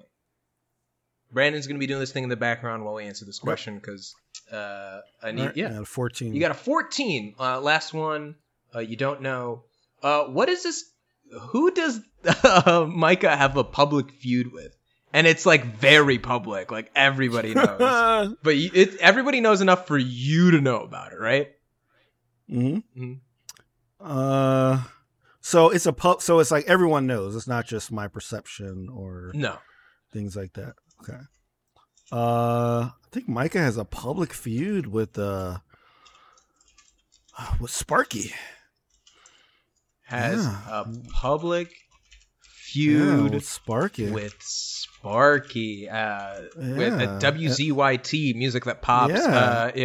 And I don't know what it is. I don't know if it's don't know where like it started. Micah thinks that her music sense that is better, and that Sparky might be kind of just not really playing what Micah believes should be the soundtrack of the town. Very dope. And they're very vocal about they give very passive aggressive comments about each other. Okay. Yeah. I love that. So that I think that's perfect. Like, anytime they're in the car, it's never playing the radio station. There's something that happened, and that I'd also like to leave it to you, Latia, to think about. Like, you don't have to come up with something now, but just like to ponder and sit on. Oh, I've already got You already got it? Do you want to share? Yeah. If it's public, you can share if you want to. Yeah. Oh no. And I will not shut up about it. Sparky, I have sent so many letters to Sparky about the Archie Peach Farm conspiracy, and they do not read them, do not report them, and just completely ignore me. I'm trying to keep Corrington abreast of all of my news, which is all conspiracy theories. But Sparky's just like having none of it. Like, he clearly thinks it's just this kid who's just being ridiculous. But one day I'm gonna be right, and he's gonna regret it. I love it. And here's the thing: you're probably mad because you think Sparky's in on it now. He's covering it up. He's keeping it all under wraps. Perfect. Absolutely. Awesome. Cool. So, Brandon, you feel good? You ready to jump into these? Well, yeah. Was I supposed to? Because I did the D20s, but I didn't know which cool. numbers Well, then they let's talk through it. Let's go with the first one. Characters positive. So you got a 2 for this. Okay. What trait about this character that they despise do you generally appreciate? We asked this before, but you can think of, if you want answers, you can, or just pick another one. Let's pick another one since we did that one. Let's do number 5 because I don't think that's come up. What role did Colleen play in the best day of your life? Ooh. Oh, knowingly or not knowingly? It's up to you. It was the best day of your life, and Colleen was a factor in it. How did it roll out? Yeah, so as Colleen talked about sending letters, I think London, he received a letter where he learned a little bit more about his family that he didn't know, since he's been kind of disconnected from everybody. And it was the first time he ever, I guess, felt like he actually mattered to other people besides like his friends and stuff. People liked him not just because he was popular. People genuinely liked him. Yeah. Felt like he was appreciated as a human and not as a list of accomplishments. Heck yeah. Very dope. I like that a lot. It's also that's very sweet. Let's go to the second one that you've got rolled here, a 6. So this is going to be from the negative side. What are they doing? What is Colleen doing, either knowingly or unknowingly, that hurts you? What's something about them that about their relationship that and their behavior that hurt? Yeah, just hurts you. I'll say London believes the amount of money that Colleen has affects his relationship with her because they can't connect because he feels that there's the money in between, he feels there's this social class. Oh yeah. So I mean, I think that could be interesting. We already established Colleen's family moved to EDM as new money, where your family may have been there before and weren't money. And so now it's you're related, but also there's this weird dynamic. I like that. Has made social class troubles. Very cool. And then the final one that you rolled was a 17. What do you dislike about Colleen that everyone seems to love? Everyone seems to love this one thing about Colleen, but to you it just kind of rubs you the wrong way.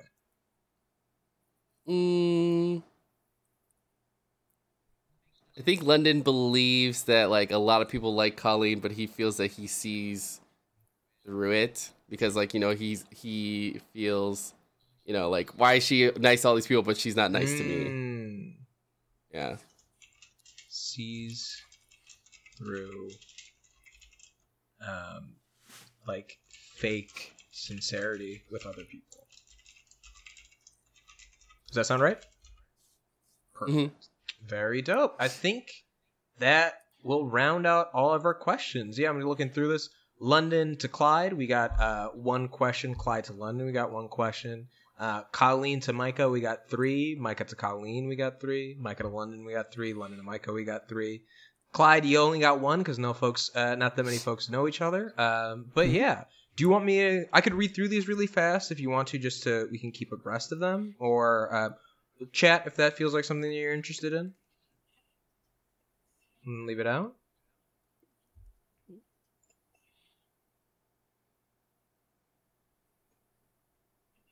Take a moment to wait. Yeah, we're supposed to be dancing or something. No. Well, this is like the whole music. It's my waiting dance. I'll read them back just real fast so we can keep track of it. Thank you. London to Clyde. London wants to know a little bit more about Clyde's baby mommy, and wants to keep tabs on Clyde for who they are because they're kind of a mysterious figure. Clyde, you heard that London is a cheater and he paid off the ref. Colleen to Micah. Micah was one of the first people to talk to Colleen when they arrived in in Corrington. They've built a friendship where now Colleen actively annoys Micah by sending a puzzle in the mail, but would leave a puzzle out right in the middle. And y'all both love murder mysteries. And then, so let's go Micah, Colleen in reverse then. Micah is jealous of Colleen and how well they are established, given the nature of everything that's happened to them. Colleen gave misinformation on purpose, and Micah saw this, to a tourist wanting to get to the lake for the tugboats and sent them east instead of west. And their first memory of Colleen that they can recall, because even when they met, Micah probably was even too young to remember meeting Colleen when they were really nice to one another when Colleen first got to town. But what Micah does remember was reading the newspaper about Colleen's parents in the Corrington Quarterly. Awesome. Let's go then to Micah and London. So Micah and London, y'all both shared a class once, and London put in the hard work to get a passing grade, like sought help, but he did it himself. He didn't pass it off. He didn't have you do his homework for him. He did it. After the project, though, Micah, you got shoved in a locker, and you're not really sure why, but London didn't stop his friends. He was there and he watched. The thing that you really like about London is that he's an absolute goofball. Micah, London, knows about your bisexuality. At some point, in some way in your group project, it came up and you confided in them. Somehow, though, there was a miscommunication from the project that you all had, and I don't think you got the grade that you thought you should have gotten. There was something, and let's add a little flavor to it while your jock buddies will get pissed. You were pulled from the game. You couldn't compete. So they got upset that Micah had done something about it, and that led to them shoving Micah into the locker. Is the reason you got pulled from sectionals. Or from conference, all conference. The conference game. Very cool.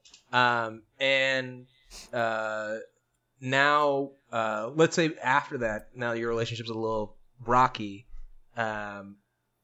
You have been calling Micah Plain Jane because you wear mannequin outfits. Cool. Up next, that is so funny to me. Yeah. It's so funny. We'll do Colleen to London.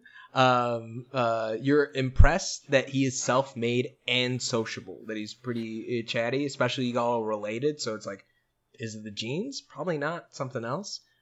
He's vain and paranoid, and it makes it seem that he would do anything to protect his fame. And that scares you a little bit. But he's also your cousin and you look out for him. You would go as far to stop rumors, and like send him letters from a distant, yeah. And then reverse, London to Colleen. Colleen sent a letter to London, felt he was appreciated as a human and not just a list of accomplishments. London believes the amount of money Colleen has had made it difficult to connect now. Like there's just too much money to talk across. And he sees, everyone says that Colleen is really nice. Everyone thinks that they are very sweet, but London sees through the fake sincerity. They know that it's all a front, maybe because of the pain of losing their mom and dad and like struggling to get through that, but knows they aren't truly being nice when they're being fake nice, and that rubs you the wrong way. Cool. And now let's go to the rest of Clyde's interactions. So the first one was Clyde and Colleen. Colleen knows something about Clyde's baby mama, but she knows why she's not around. Whatever that reason is, you know it. Clyde, on the other hand, knows Colleen's for money and willing to play various cards to provide for his family. Then we've got Clyde and Micah. Clyde knows that Micah's got a big public feud with Sparky. Don't know where it started from, but there is beef with a local hero, DJ.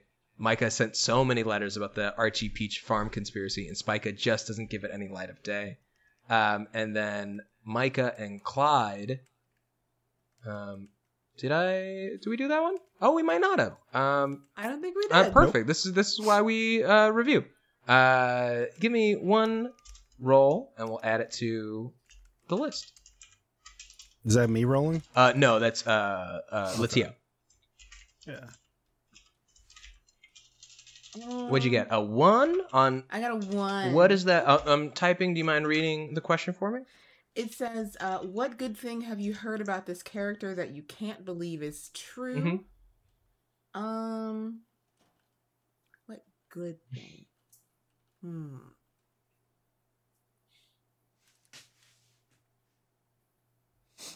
Well, no, it's kind of obvious that he's a good father to his daughter, so I'm not gonna go there. I mean, it looks like it looks like it to for some reason this is the one thing that Micah believes is true. Mm-hmm.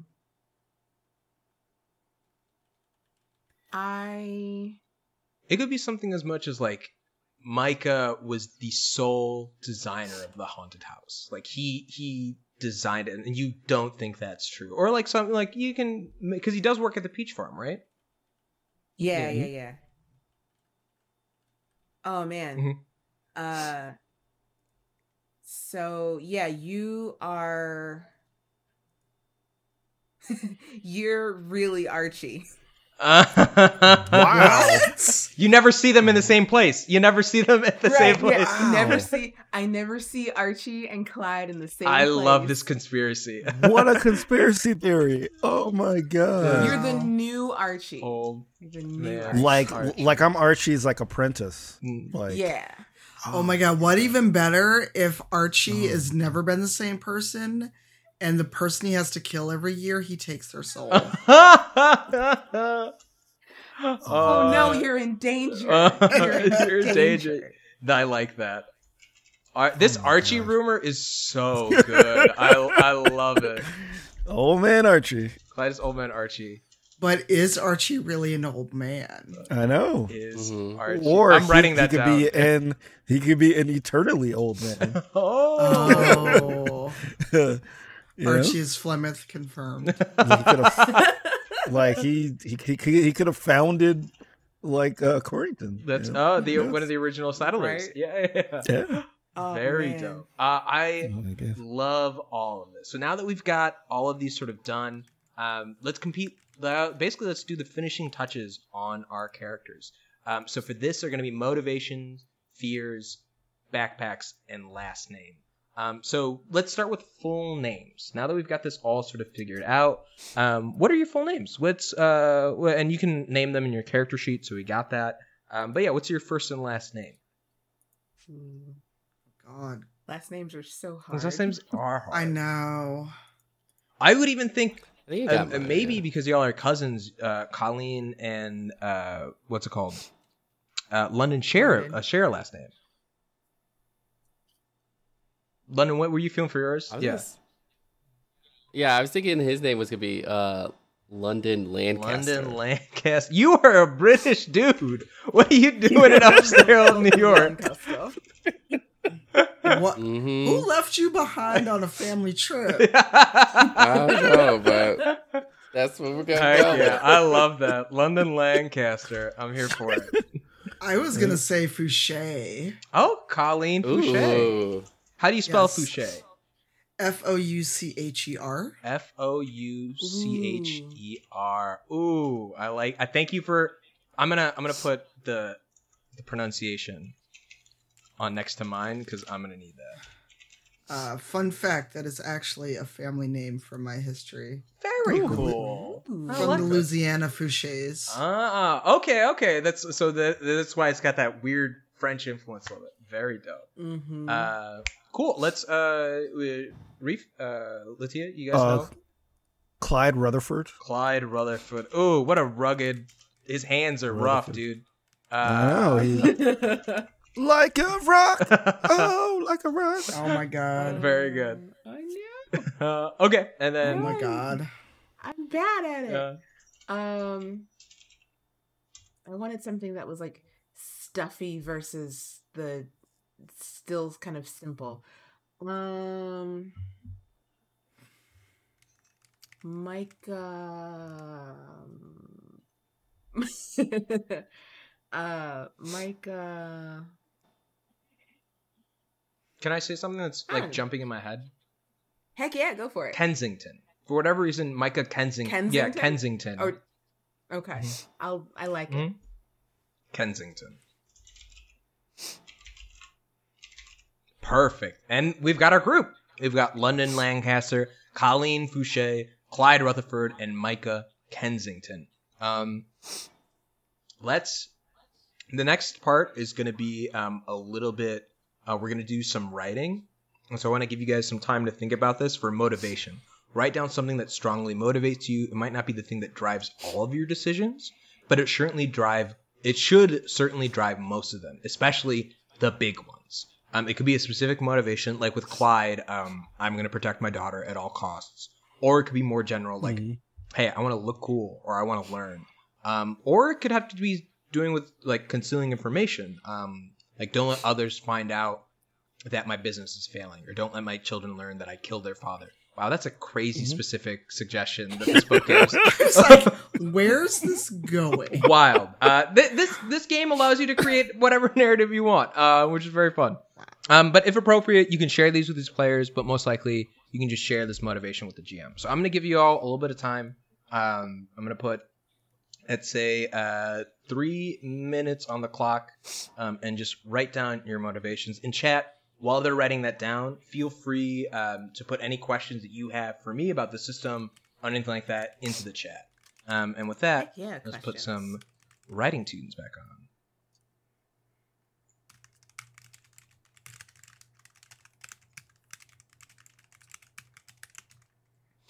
Oh, nice. Peaches have never been more dangerous, and you're absolutely right there. How do we spell our town's name again? I have it written down. It's Corrington. Thank you. You're very welcome. Hey, you know what the great thing about this stream being sponsored by Blue Microphones is? I've got a great mixer feedback as I listen to these wonderful tones play back on this delightful Yeti X. If you haven't get a chance to use it, I highly recommend it. Once again, like sincerely, thanks a lot to Blue for sponsoring this stream and this campaign. We have a lot of fun. And Joel, thank you so much. This has been a blast to do. That was beautiful. Thank you. That was so good. I worked in radio. I can do this, Sal.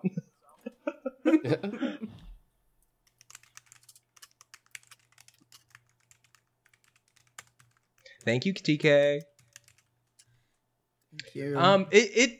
So I'd say it is, and it isn't like 5th edition in that you have specific skills that are sort of line up that you can use them. There aren't modifiers for them. You just roll die that are associated with it. So that makes it a little bit different.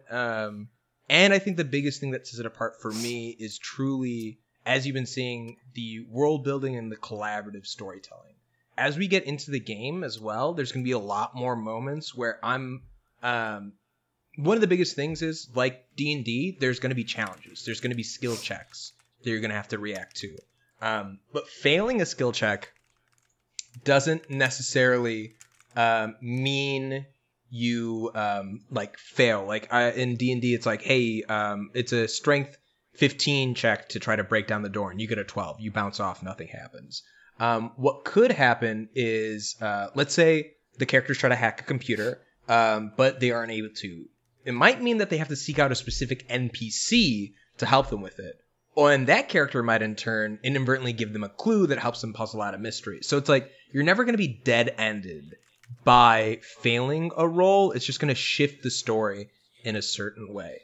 Also, one of the best things about it is you get to earn these things called adversity tokens. And adversity tokens are an in-game currency that you get from failing rolls, but then allow you to activate certain strengths. It makes you make certain moves. It really allows you to define your character in a very interesting way. And then the last thing I'll say that really sets it apart is what you can also do in this game is instead of rolling, depending on the action, you can take half your die roll.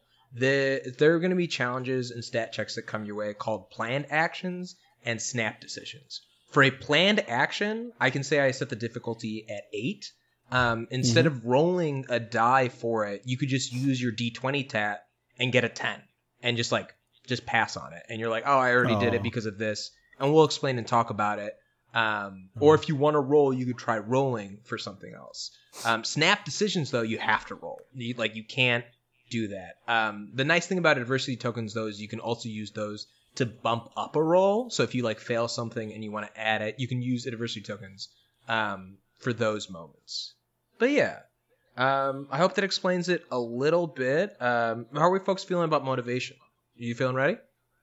All right, awesome. Yep. Let's turn down the tunes and we'll get right back into it. Feel free, chat, to keep asking questions. I'll do my best to answer them as we go through it. We'll even make a little bit of time at the end as we get there. But yeah, so we got our motivations. Does anyone want to share theirs, or do you all want to keep them private for now? I'll share mine. Cool. So Clyde's motivation is, originally he was overlooked.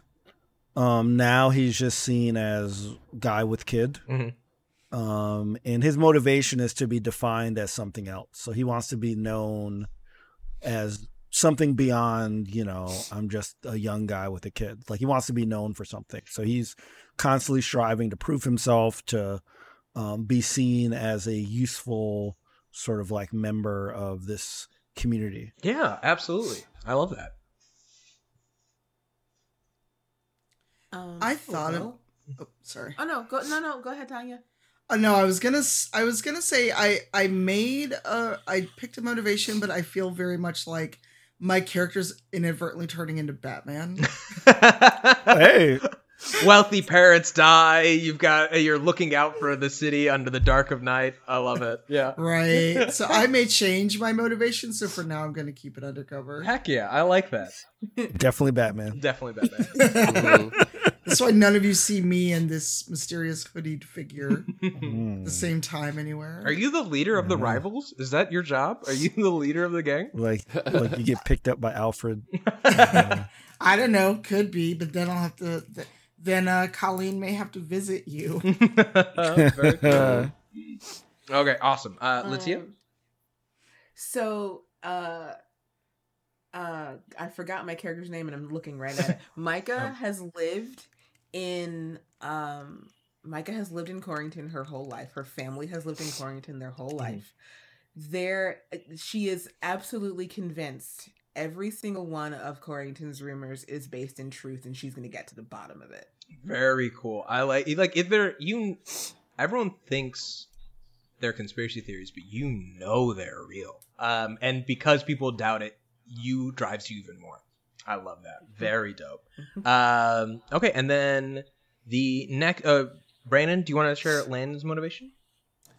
Yeah, I put down that he wants to leave town and start a new life to get away from his past. And the other thing is that he wants to be the best athlete possible because he hopes to do it professionally. I love this. And this is coming at the time of, I just want to see,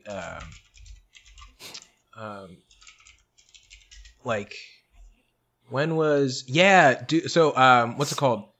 this is the time when Bo Jackson is really big. You know what I mean? This is the 80s. He's the first like 2-sport athlete that's like really crushing it. That could have been like some sort of inspiration for y'all. Like, you aren't defined by one sport. You're an athlete. And what that means is a way out, a way of success. I love that. That's very dope.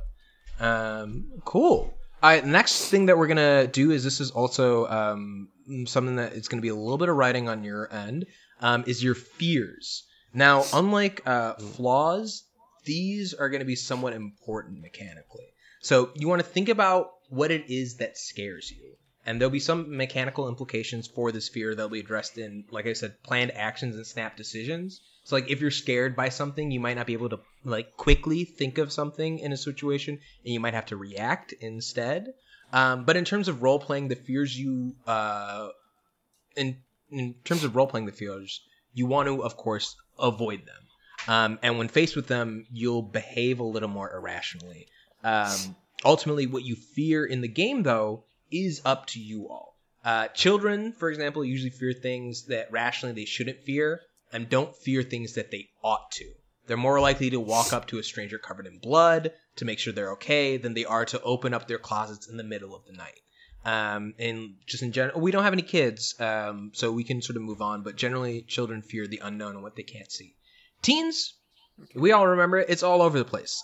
Some teens are still scared of the things that scared them as kids, but they'll tend to be very tight-lipped about these fears, and no teen wants to admit that they're still scared of the dark, though teens are more scared of social isolation, losing friends, or embarrassing themselves. But sometimes more mature teens, or those who have lives that have been rough, will have more fears like an adult. So I'm going to leave that for Brandon and Latia, what your fears are in that way. Can kind of lead it. For our two adults at the table, Sharif and Tanya, few adults have fears that children have, and most of them aren't worried about the kind of things or social things that concern teens. Rather, they're typically afraid of things being taken away from them, whether it's their families, their homes, or their livelihoods. Some adults also fear realistic things gone wrong, and there's nothing saying that an adult can't be afraid of something that most adults aren't. It's up to you, however that displays and builds itself out. So I'm going to give you all just a little bit more time to groove and plan out your characters. And I'm going to go back to chat and answer some questions.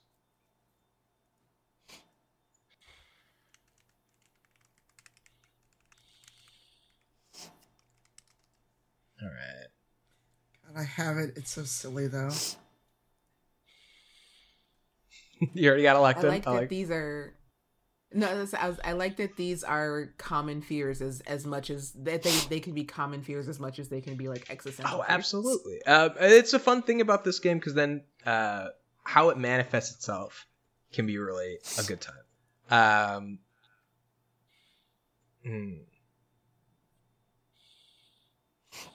You're welcome, Raving Sock Monkey. I'm glad you're having a good time.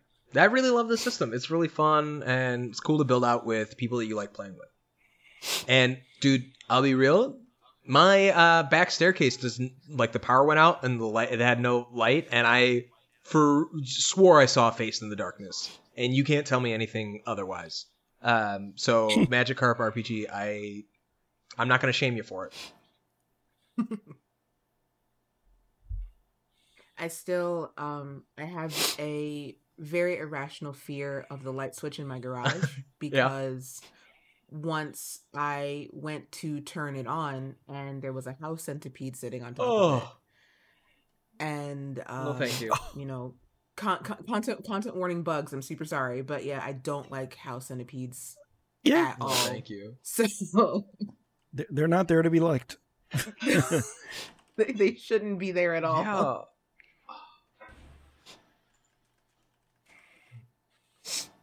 Do we feel good to talk about fears, y'all? Yeah, let's do it.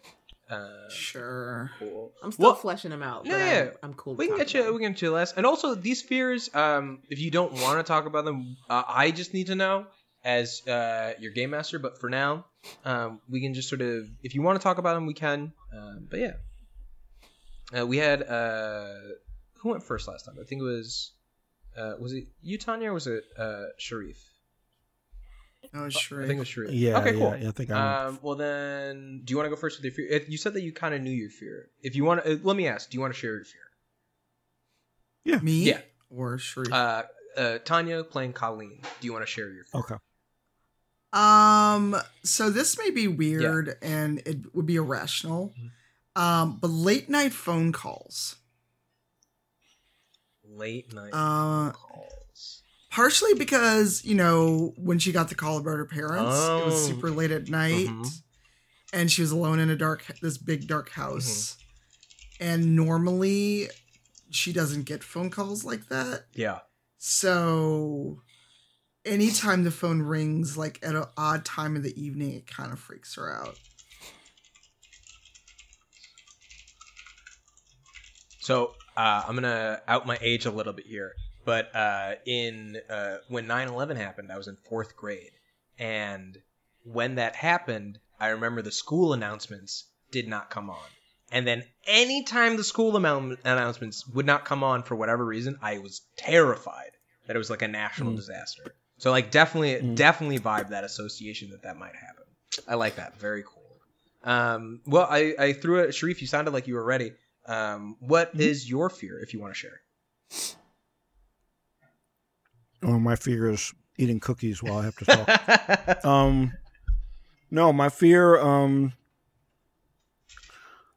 is Archie.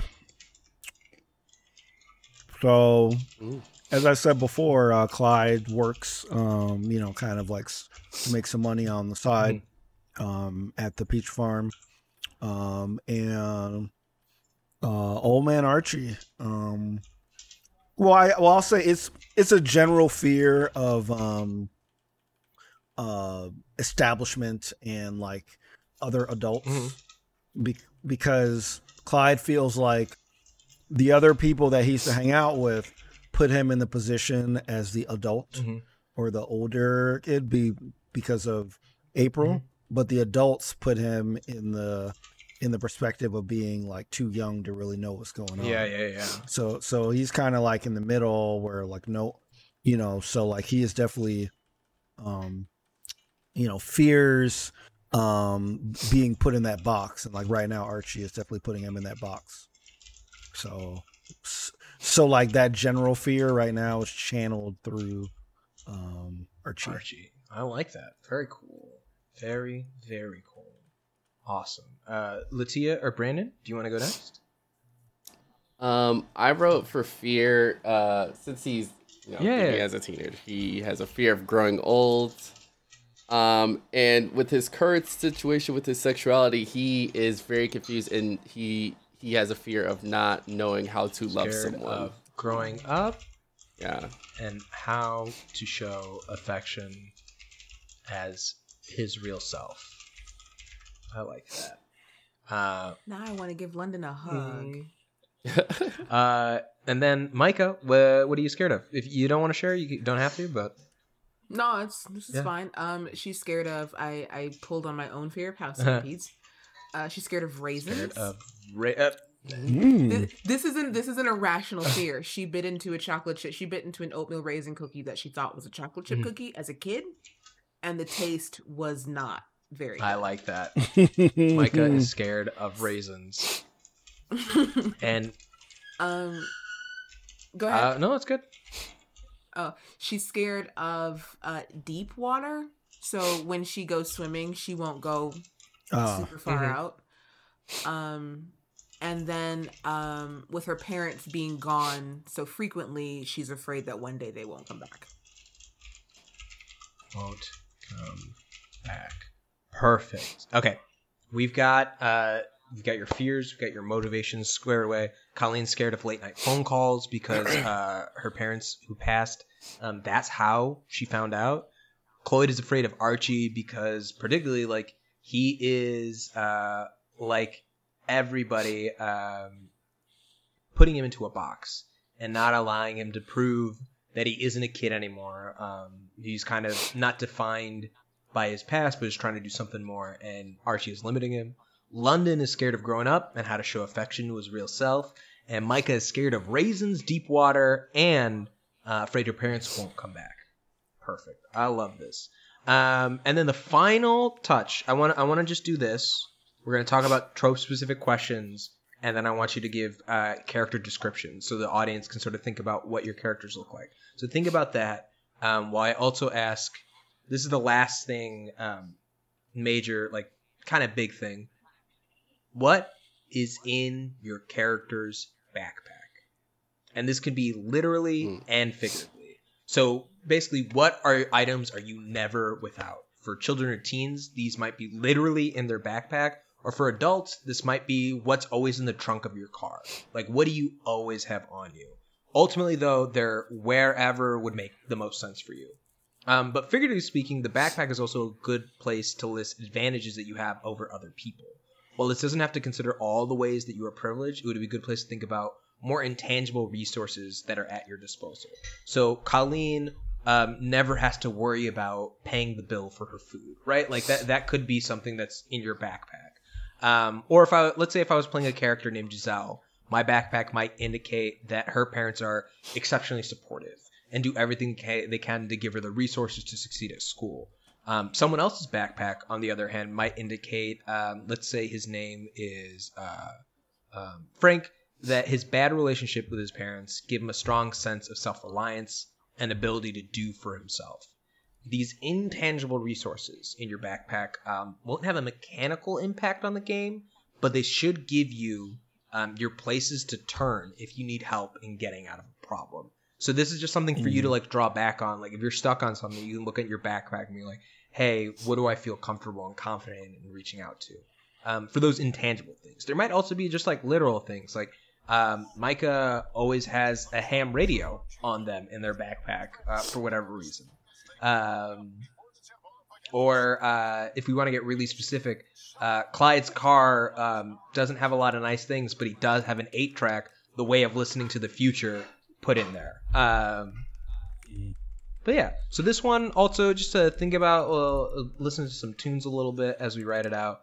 But yeah, just think what is in your backpack. And chat, once again, feel free to ask questions. I'll be here.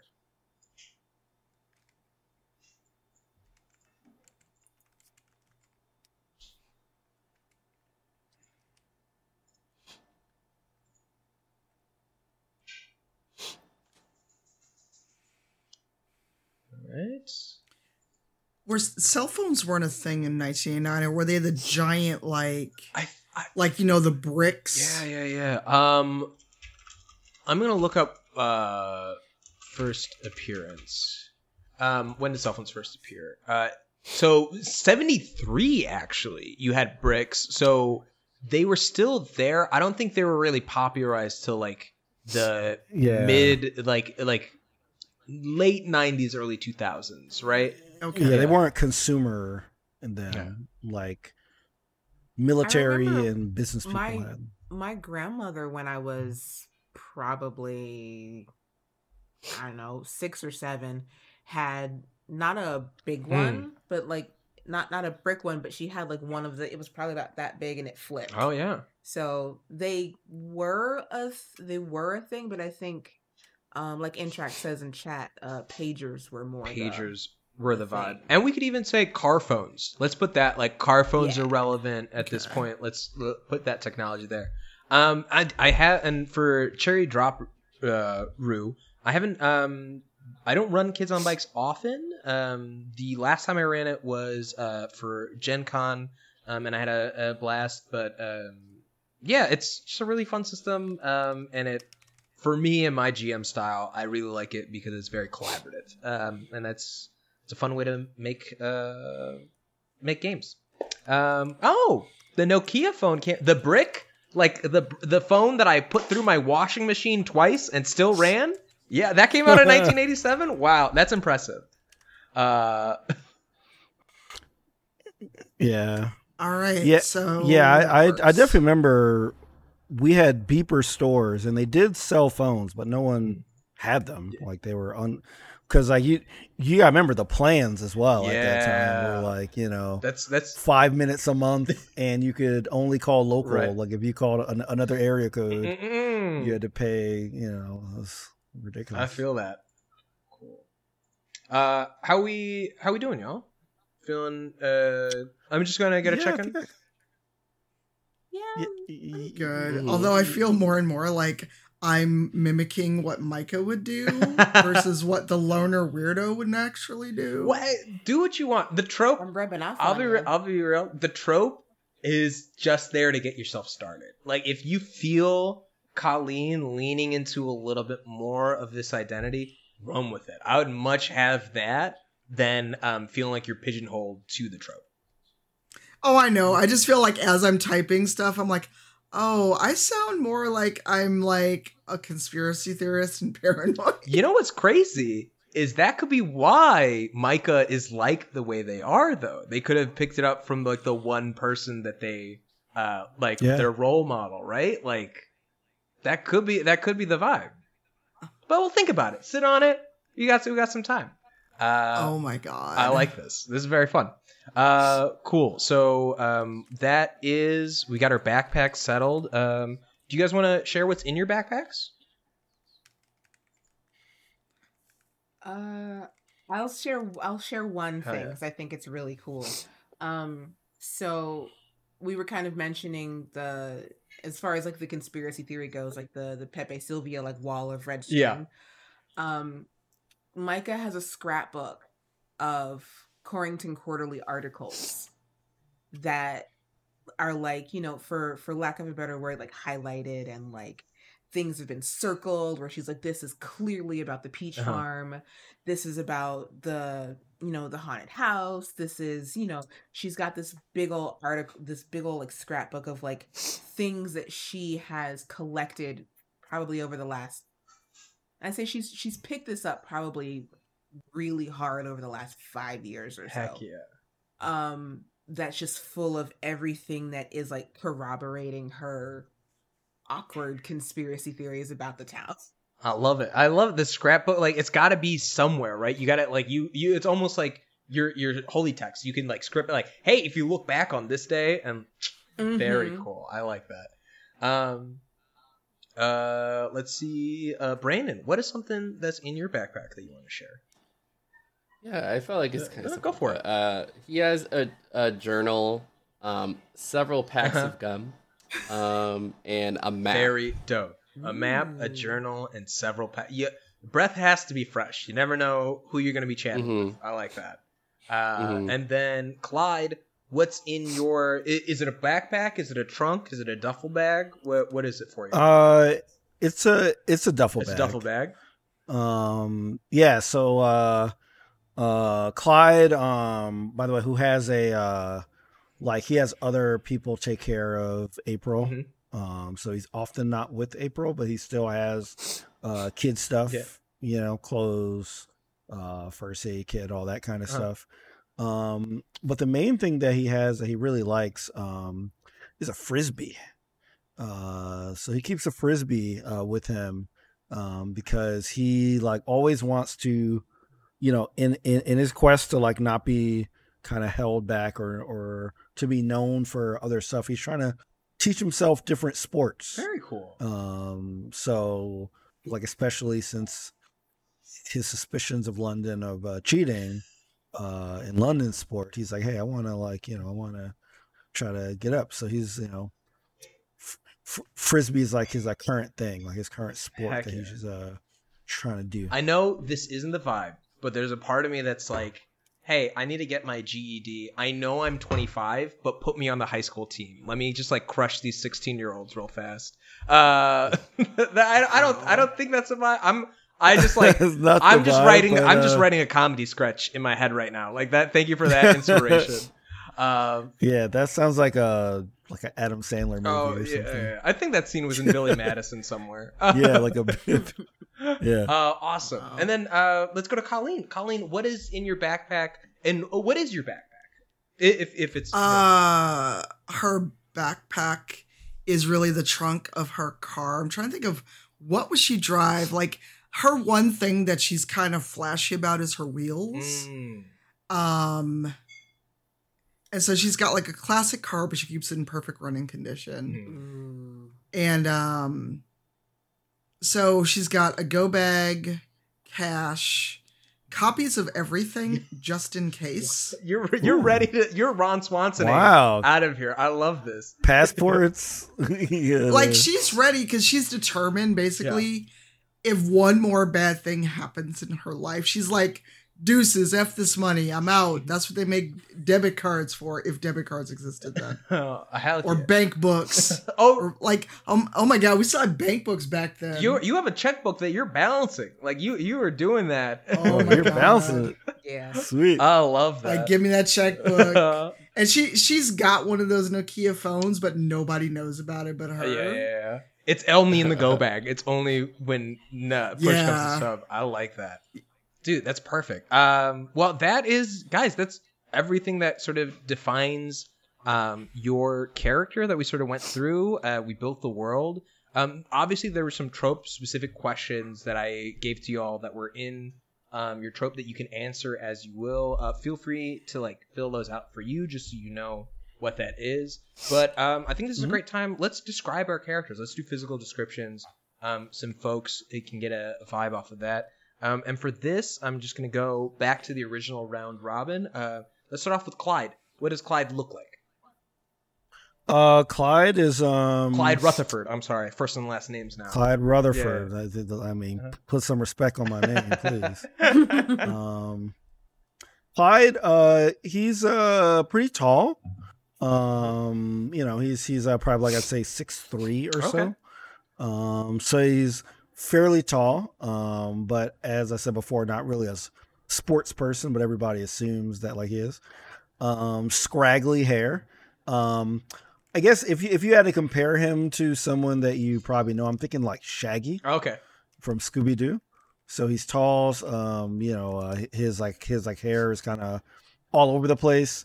He wears like he has like a various different colors of beanies. That like he wears, and he's his hair is all over the place, but he always has kind of like a clean shaven, like his facial hair, like always looks like it is on point. The hair on top of his head might be wild, but his face is always shaved. Yeah, face is always shaved, always super clean. I like that. Awesome. Tanya, would you be so kind as to describe Colleen? Sure, Colleen's about 5'5", medium brown skin, and she's got like the two thick braids. Latia probably knows exactly what I'm talking about, where you like braided your hair in the two parts, and even though she's in her early 20s, she still has like the ball things on the ends of her braids.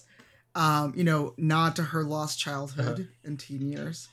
And hazel green eyes, and she's not super fit, but she's like in that thick in the like 70s 80s fly girl way, and dresses like a 20-something that has no real aim in life because she doesn't have to work. She's out of school, and she makes a token appearance like once a week somewhere to like do charity, but she basically is like a useless rich girl, but has common sense. I really want to get into the fact, and we can talk about this after, or maybe we can find a reason. Why is Colleen still in Quarrington? Why don't she just go to the city? And like I want to chew on that. That feels good. Oh, I got reasons. Okay. I like this. Awesome. Let's move on to Micah. Latia, tell me a little bit about Micah. I had to find the picture to describe the hair that I wanted. Okay. So she is also brown skinned, probably 5'5" or 5'6".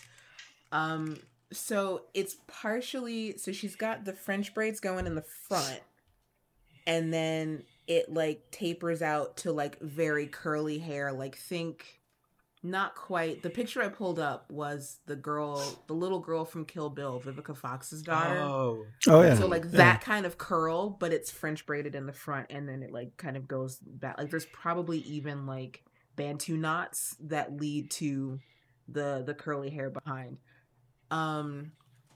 So she dresses fashionable, but like I said, it's off the rack. It's not bespoke. So,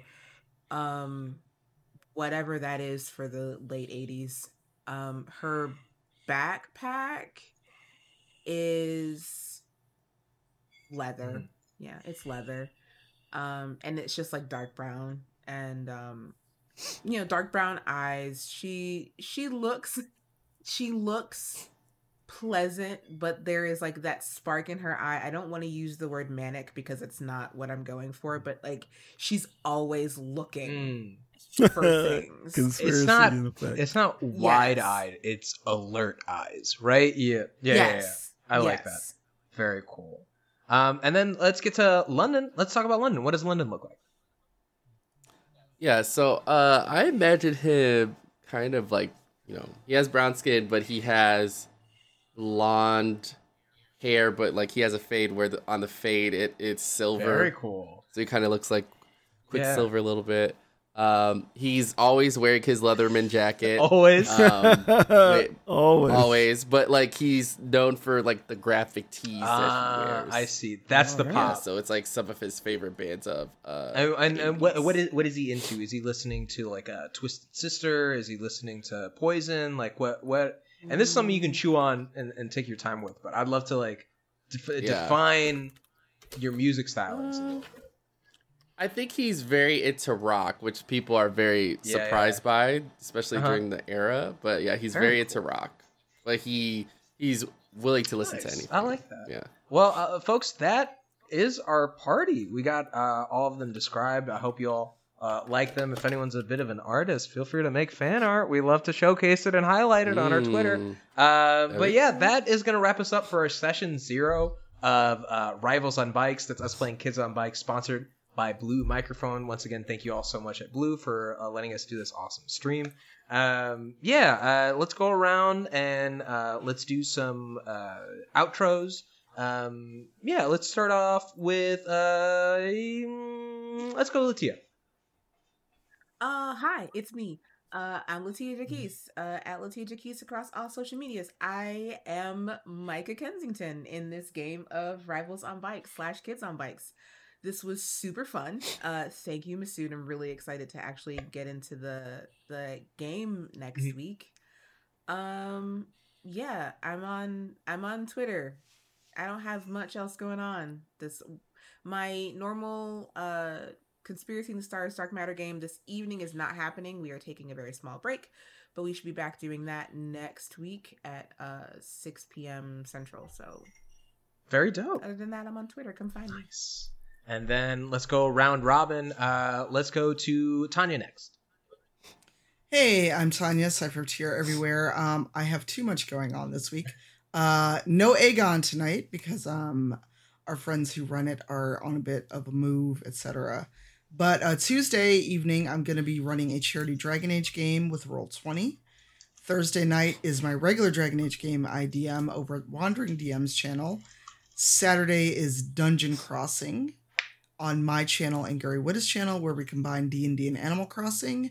And then next Sunday, we're back here for actually digging into this world we just all built together. Yeah. It's going to be dope. I'm excited. There's a lot of cool stuff to keep in track of, and I can't wait to get back into it. Clyde Rutherford, a.k.a. Sharif Jackson. Tell the folks who you are. Sure. ClydeRutherford.com, which I'm going to set up. You can go to SharifJackson.com, SHAREEF Jackson.com. Link to all my thingies there. My YouTube site, Game Looks Good. My teaching and tutoring sites and all that good stuff. And I'm Sharif Jackson on all social media networks as well. Don't really have anything coming up individually that's not collectively with this group. But I will say that I had a great time doing some stuff for Jasper's Game Day recently. I DM'd a fun game called Party All the Time. And I played a fun game as well with Michael Crit. So catch me on the up and up on the tweeters. Heck yeah. And then last but not least, Brandon, tell the folks who you are and where they can find you. Yes. Hi, everybody. I'm Brandon. You can find me on the Twitters at I am Brandon TV. You can find me on Twitch at I am Brandon. Nothing much coming up, but I'm excited to play. Hey, and it's me, Masood, your GM. You can find me on the internet at Marudboy, MAHRUDBOI. And besides being part of this wonderful group of folks over on Rivals, you can also catch me on Tuesday nights playing Mythic Odysseys of Theros, sponsored by Roll20. Things are getting good. We're in Cluster War season finale. It's spicy. On Thursdays, you can find me on the Indoor Recess crew Twitch playing Once Upon a Game, where Katie May and I dive into narratively driven video games and analyze them with our pretentious caps on and have a good old time. Right now we're diving into the world of Psychonauts, like truly my favorite game from my childhood. I love it so much. But yeah, and then I'm here with Rivals doing awesome stuff. We're going to be back next Sunday. We've got some awesome stuff lined up in the rest of September and going into October, which you can check out on our Twitter. We've got we can talk about stuff now, right? Like we can definitely yeah, everything is announced, etc. Yeah, yep. We're gonna be doing some awesome stuff for the D&D celebration. We're also doing some cool things for PAX Online. All of those dates and information is over on our Twitter, Arrivals of Waterdeep. Also, there's so much happening. The biggest thing that's happening, if you don't know, we basically worked out a deal where we're now open to be supported by all of you all. If you like this sort of content that we made, if you like and want to see us explore other worlds besides Waterdeep and other game systems, the best way to do that is to go and head over to our Patreon and support us there. With your support, we can bail out time and our schedule to provide you great content and entertainment. And that's what we love to do. So, yeah, that'd be awesome. Am I forgetting anything? Or... the new season starts September 27th. Yes, the new season of Waterdeep starts September 27th. Be sure you're there, y'all. Though I'm sure you won't forget it because you're going to stay here every Sunday between now and then to keep up with Rivals on Bikes. But without further ado, thank you so much for hanging out. We've been Rivals of Waterdeep, and we'll be back next week. See ya.